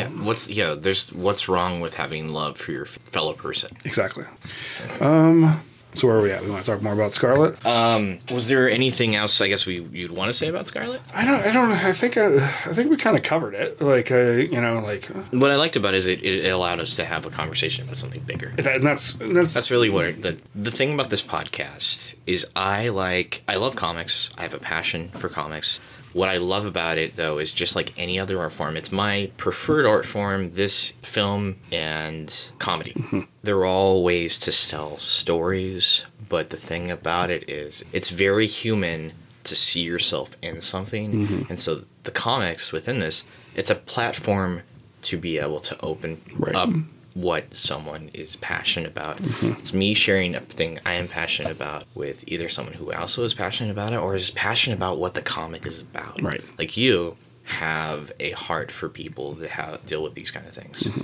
And so, that's why I would have asked you why you chose it, but I knew why you chose it, you know? Like sometimes I ask people because like, they're like, I drive cars and I decided to choose a comic book about a guy who never leaves his couch. Why did you choose that? No, I think you get about 10 pages into Scarlet. You're like, oh yeah, this is all right. As soon as I messaged Ryan literally after the first issue, and I was like, yeah, I can see why you like this comic. It's like when I'm reading it, I'm like, oh, this is just like so right up my alley, and it's by Bendis, and you know, it's like, I mean, I could talk for hours about how, like, I mean, Miles Morales is I mean, that would have been my second choice, is like that first Miles Morales book, and you know, just about what an amazing character he is, and like what a great introduction of like, you know, just breaking up the scenario of the scene. It's just like, don't you all get tired of just white dudes doing shit? I mean, doesn't the world want to see something different? Like Miles Morales is cool. You know what I mean? And and like I am not an animated movie fan. For as big on the comic books I am, I am not a cartoon person. But Into the Spider-Verse, I think, is like one of my favorite movies of all time. It's a great movie. It's so good, and it's like, and so beautifully made. It's like. The music's great as like a multimedia like adventure. I mean, it's perfect. They say that if you freeze any frame in it, it could be a comic book. And you know, comic book sell. They also had their really cool animation style where they actually used in old comics. I don't know if it was the paper or the printing press, but they would have these little dots. Mm-hmm. And when you watch it, you can see those dots on there. And it's got this really cool aesthetic that they couldn't have done, honestly, probably 15 years ago. Right.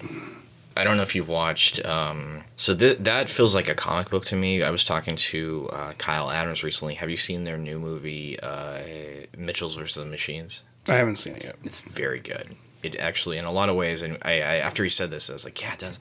It feels like a comic strip brought to life in the same style, animation style. Right. But there's something really special about that. But yeah, sorry, I get nerded out on all this stuff. No, I get it.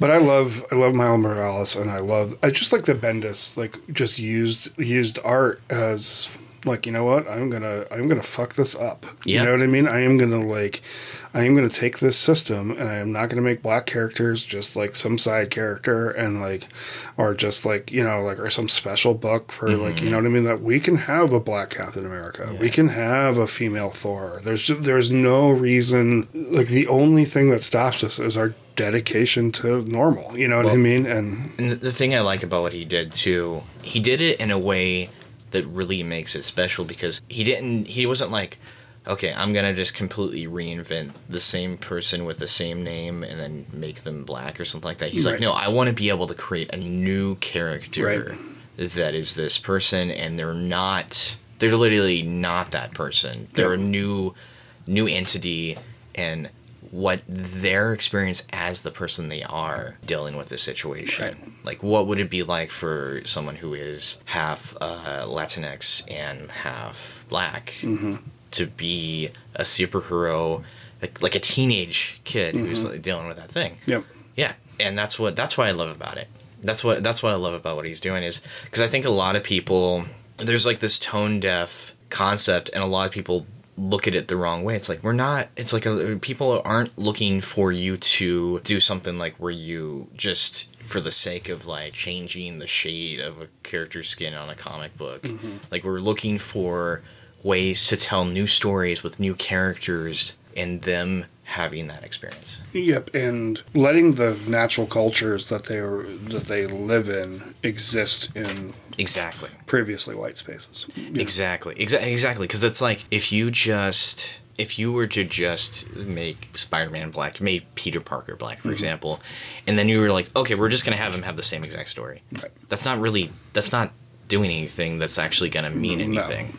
No. And you know, and yeah, I could talk about this forever, but like, Yeah. but Miles Morales, awesome. Jessica Jones, awesome. Brian Bendis, big thumbs up to him. I love Powers. It's one Powers of my favorite is great. Yeah. So yeah, read Scarlet. Buy Scarlet. Read Miles Morales. Read Miles Morales. All right, so now we're at the question point of my podcast. Okay.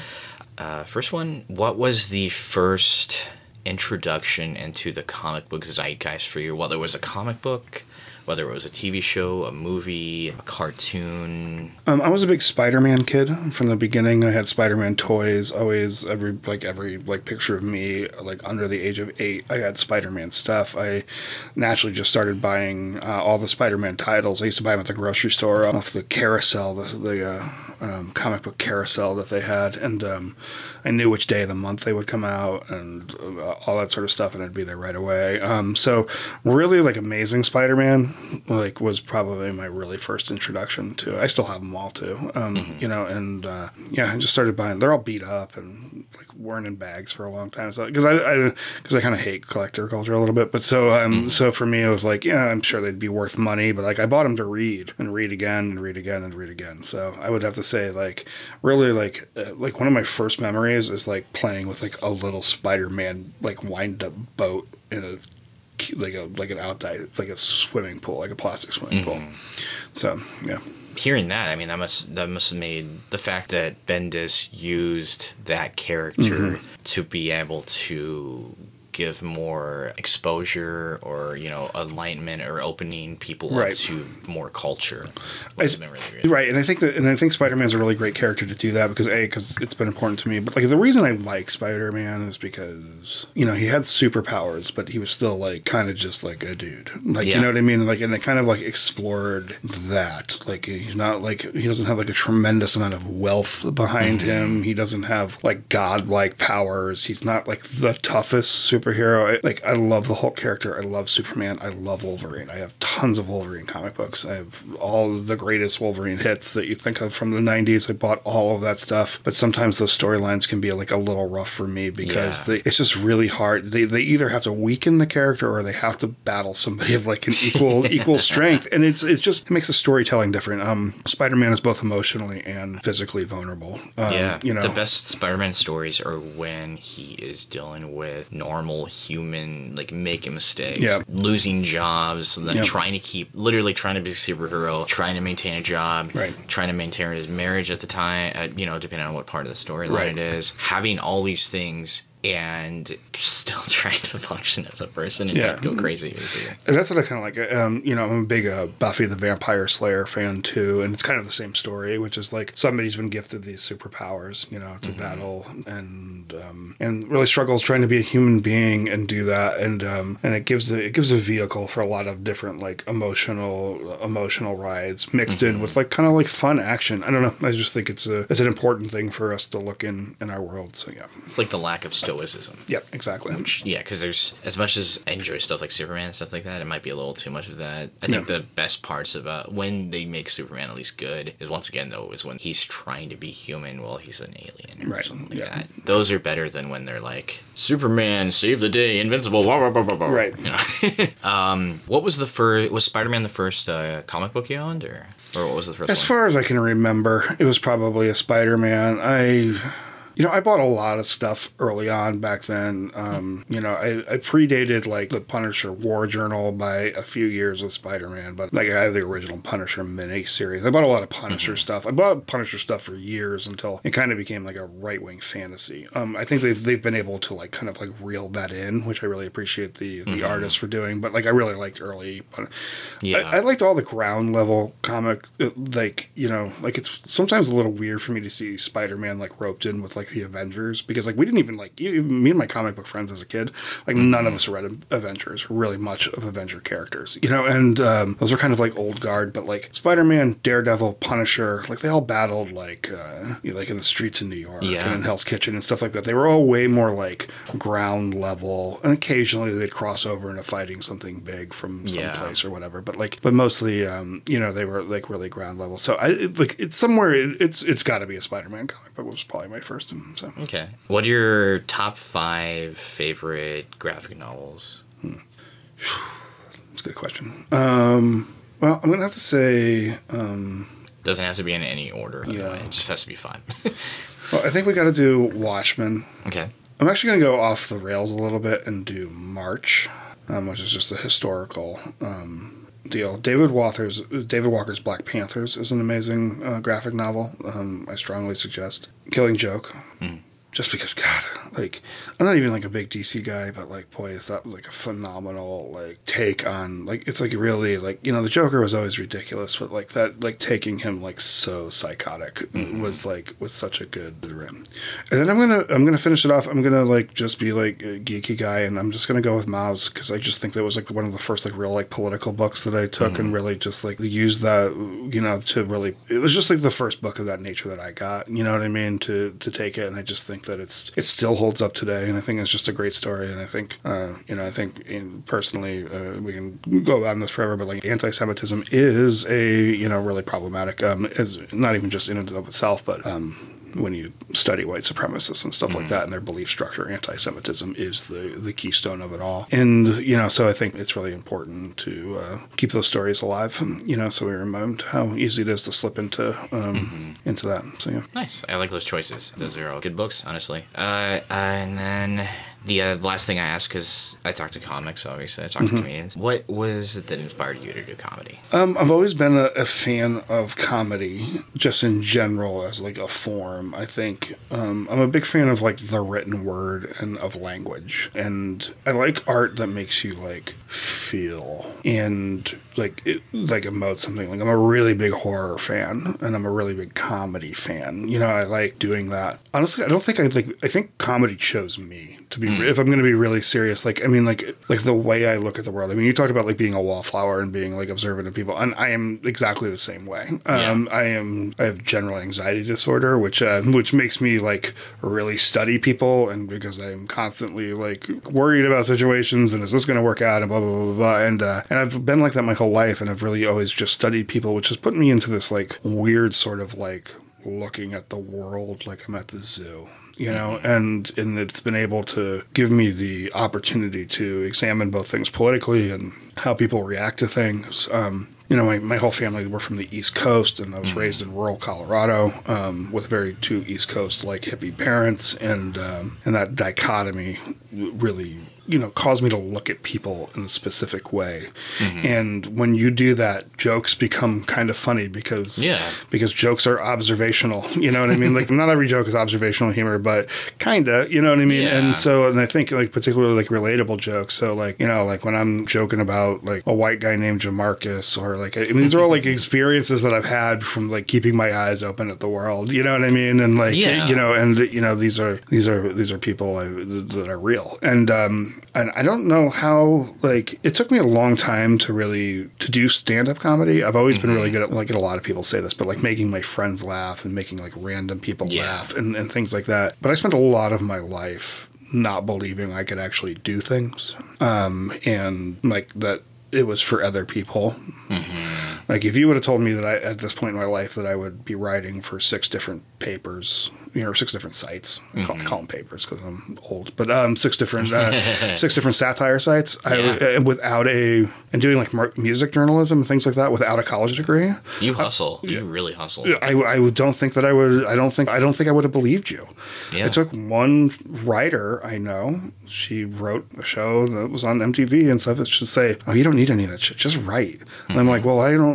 Sometimes I script. They're like, "That's why they have editors. There's like writers and editors for a reason." And like, made me believe it. And so I started like submitting things, and like you just did it. And it's the same thing with. I finally I was working with Dylan Jenkins, who is just one of my favorite people, and he's like just like one of the naturally funniest people I know. And he was like, "Well, you just quit talking to me about stand up, and let's go do it." And now I don't know how I could ever quit writing bits. Yeah, I know what you mean. I don't know, I'm constantly like writing.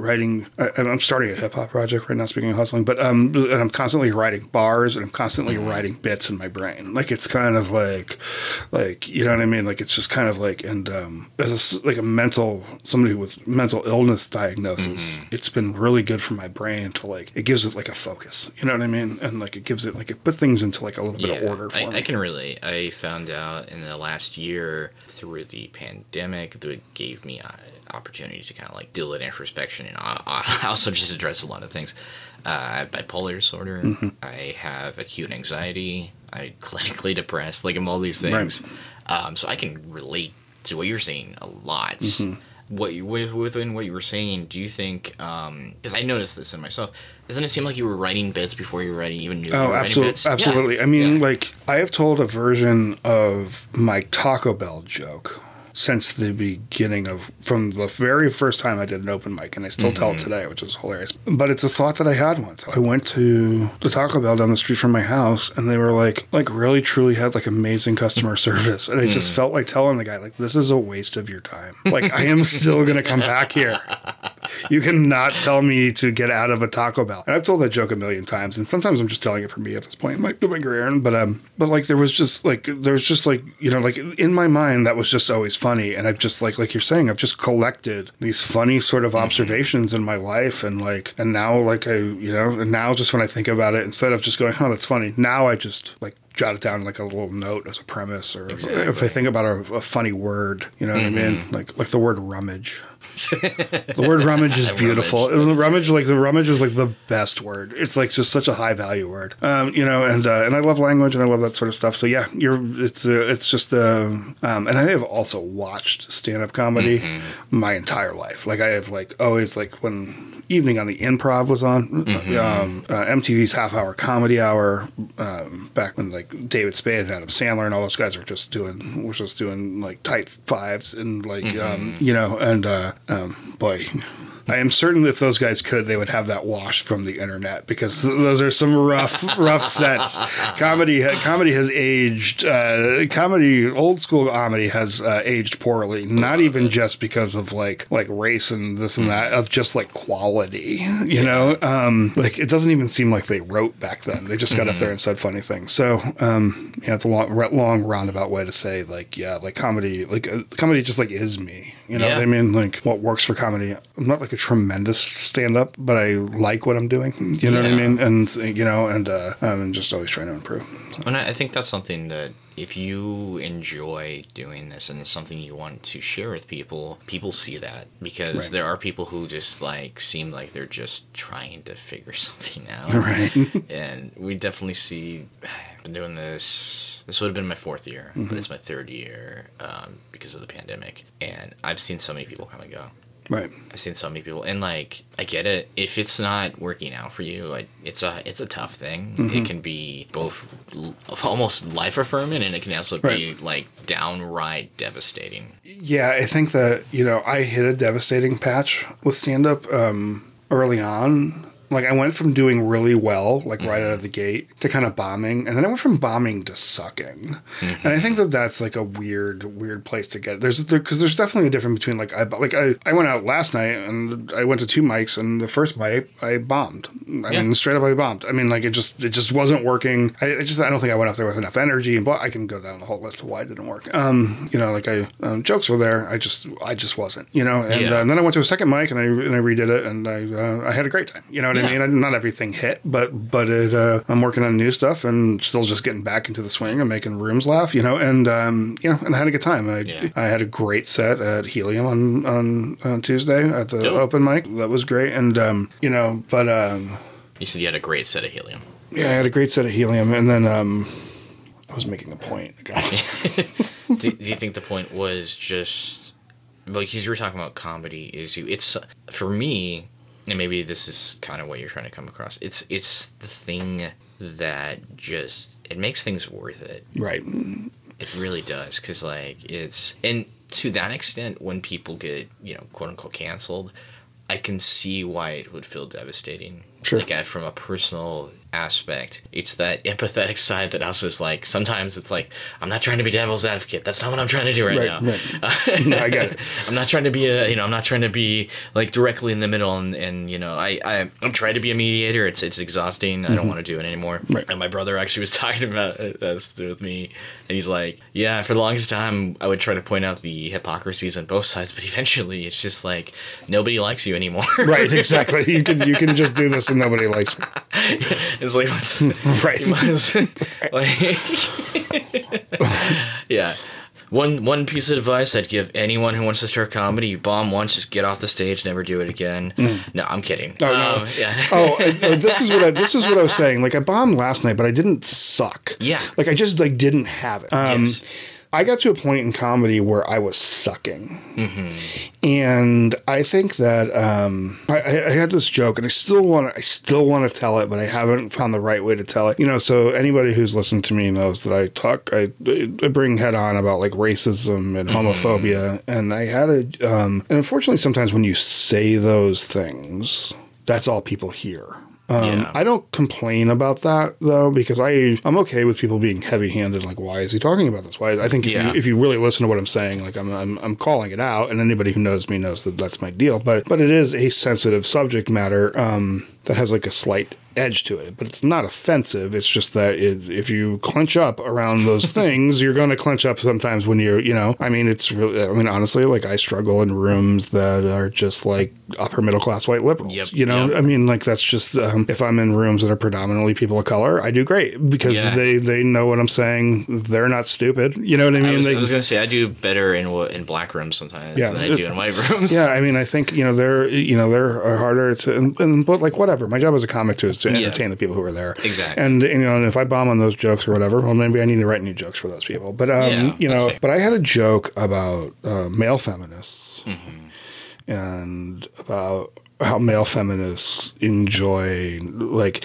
how we saw a whole new slew of male feminists when sex positivity came around. You know, and it's a great premise. Yeah.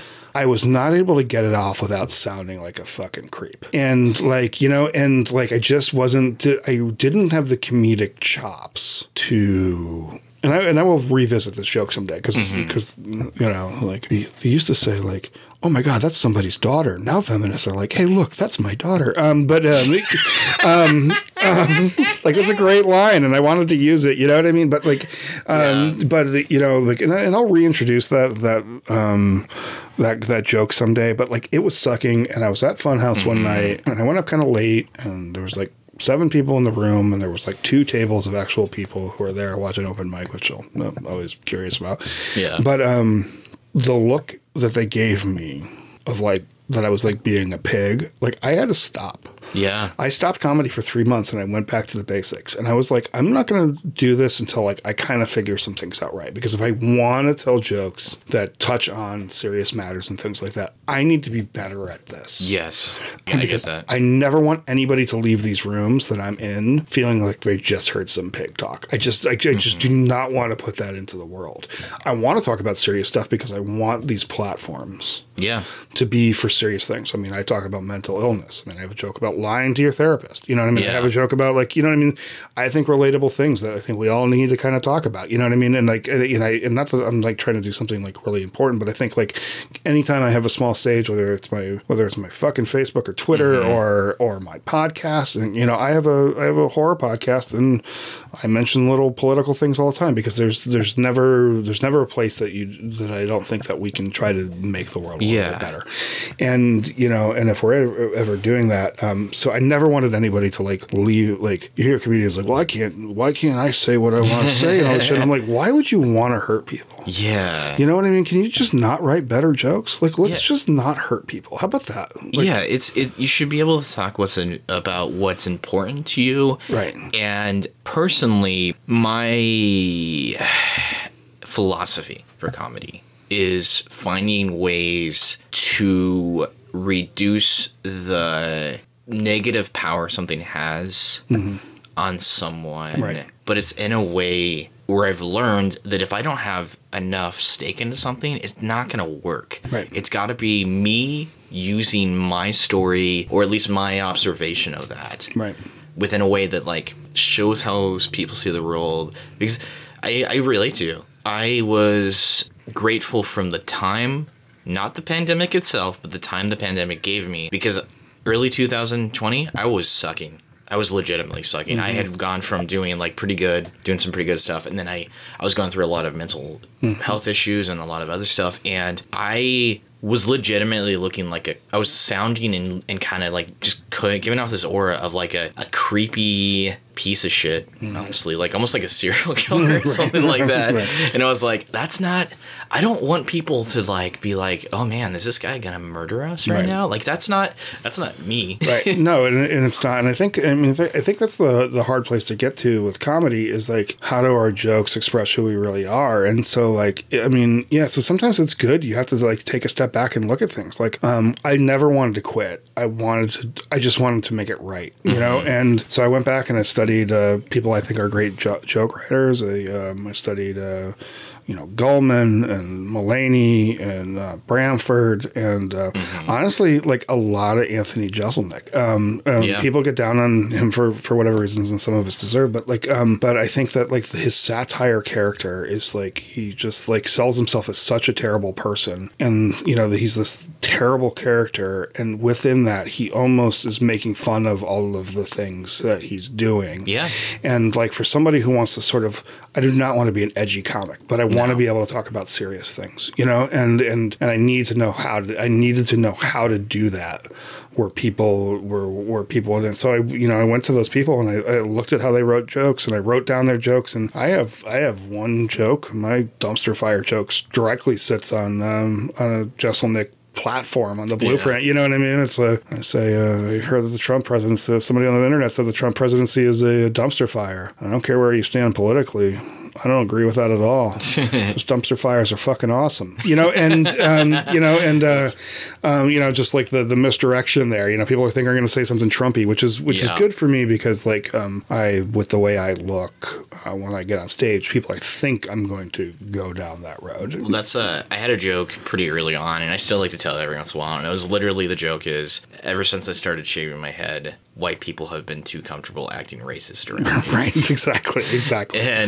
And it's like, yeah, the other day, it's like, I don't know how to deal with that. So the other day, someone yelled out white power to me, and I pretended that it said wheat flour and got really explicit about my gluten allergy. Right.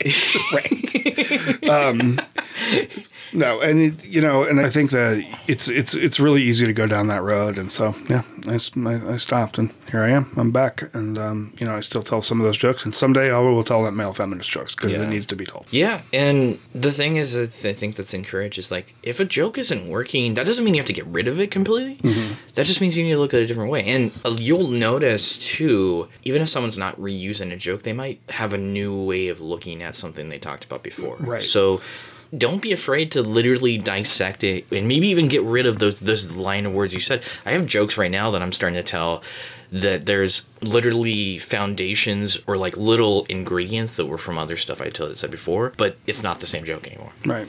Yeah. Yeah.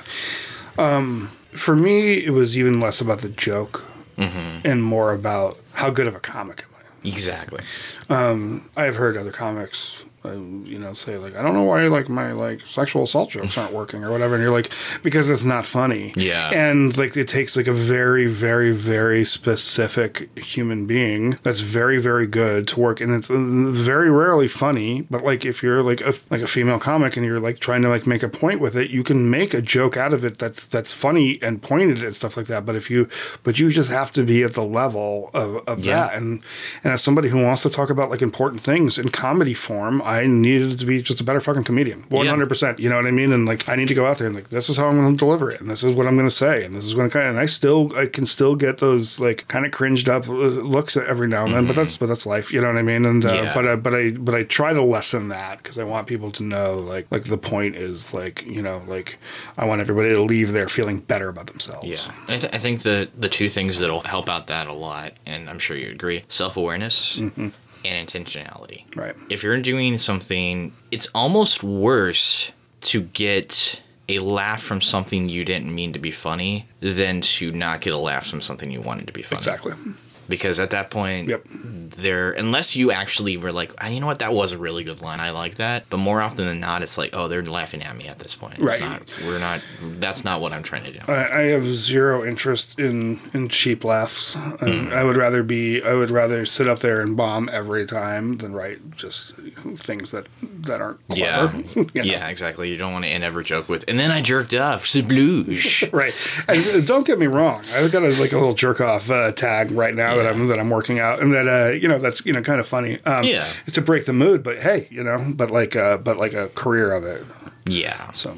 Yeah. Well, thanks for having me on this. Absolutely. Before we go, I just wanted to ask you, is there anything you wanted to plug today? Well, I have a lot of plugs. Okay. Are you ready? Do you want to do all of them, or do you want to do like some? I will focus on if you like my political takes and you want to hear me discuss things, I am on a KBOO radio show called Culture in Motion. It is also on Spotify. Me and a hip-hop activist MC friend of mine named Mike Crenshaw discuss the intersection of art and activism and how that looks. We interview everything from Black Panthers, the people who make the movie Judas and the Black Messiah, to Brown Berets, to local hip-hop artists, to people involved in the police accountability movement. We have interviewed the woman who sat there, a young girl who sat there and watched George Floyd get murdered. That's been a really great part of my life, and something I would love everybody to check into. If you're looking for lighter fare, you can check out my podcast, Another Goddamn Horror Podcast, which I do with two comedians from Brooklyn, New York. And we discuss horror movies, and we joke about stuff, and we have interesting guests. We've interviewed directors and actors and a lot of really cool special effects artists, professional wrestlers. We've done a lot with that, and that's going very well, so please check that out. I write for The Hard Times, which is like a dream come true. So if you're not familiar with The Hard Times, it is like the punk rock / millennial culture version of The Onion. It is a widely popular online satire page. Go check it out, and you can search my name, Ryan Danley, and you will see my over 40 articles that I have for them. Yeah, that's yeah. There's others, but that's what I'm going to focus on right now. Oh, and actually, you know what? One thing I forgot. I do a show with local Portland comedian Kyle Adams, and it's called Supersize We. Comedians in cars spilling condiments. It is on YouTube, and we interview comedians while reviewing seasonal fast food items. Sounds like fun. Yeah, it's a great show. Sweet. And obviously at that point they can kind of go on a rabbit hole and find your other stuff if they want to too. Yeah, I mean, I have bits on, none of them are really great, but I have stuff on YouTube. Everything's old and clunky, but hey, I have tape. Okay, I got tape. I got a 15-minute set that I professionally recorded that I bombed at. I didn't bomb, but it just was. It wasn't what you wanted. Yeah, it was a B-. You know what I mean? And like, I think for a 15-minute professional tape, I was looking for an A+. But I get that. and they're always a little quieter on the recording. You know, it's just the way, it's just the nature of it. And so there's that out there. And I don't know. Support local comedy, support public radio, support fast food workers, support your neighbors, and fuck the police. Sounds good. And then just on my end, as far as plugs, I have a webcomic called Nearly Functional Comics, which you can find on Instagram. I don't have a Facebook page as of when this is recorded, but I will be creating a Facebook page, business page for that, so you can look it up on there. Who knows, when you're listening to this, you might have heard this on Spotify. You might have heard this on... I'm trying to upload this anywhere I can. If you like this one, follow, check out my other podcasts, or episodes, I should say. Maybe other podcasts, who knows? Right. I'm really trying to future-proof this. Aside from that, you can follow this podcast both on Facebook under Obsessive Comic Disorder or on Instagram. I upload updates. I'm sure I'll have some entertaining little things here and there, but I definitely want to be able to provide quality content for people. Excellent. And you can also find me Nearly Functional Comedy if you want to just find me as a person and my overly vain attempts at trying to be special to people. All right. Yeah. So thank you for listening. Thank you, Ryan, for coming on here. Once again, my guest was Ryan Danley. I am Gene DeWeber, and I almost like to make this the awkward ending as always. Enjoy your life. Yeah, I like it. Like it. Peace out. Obsessive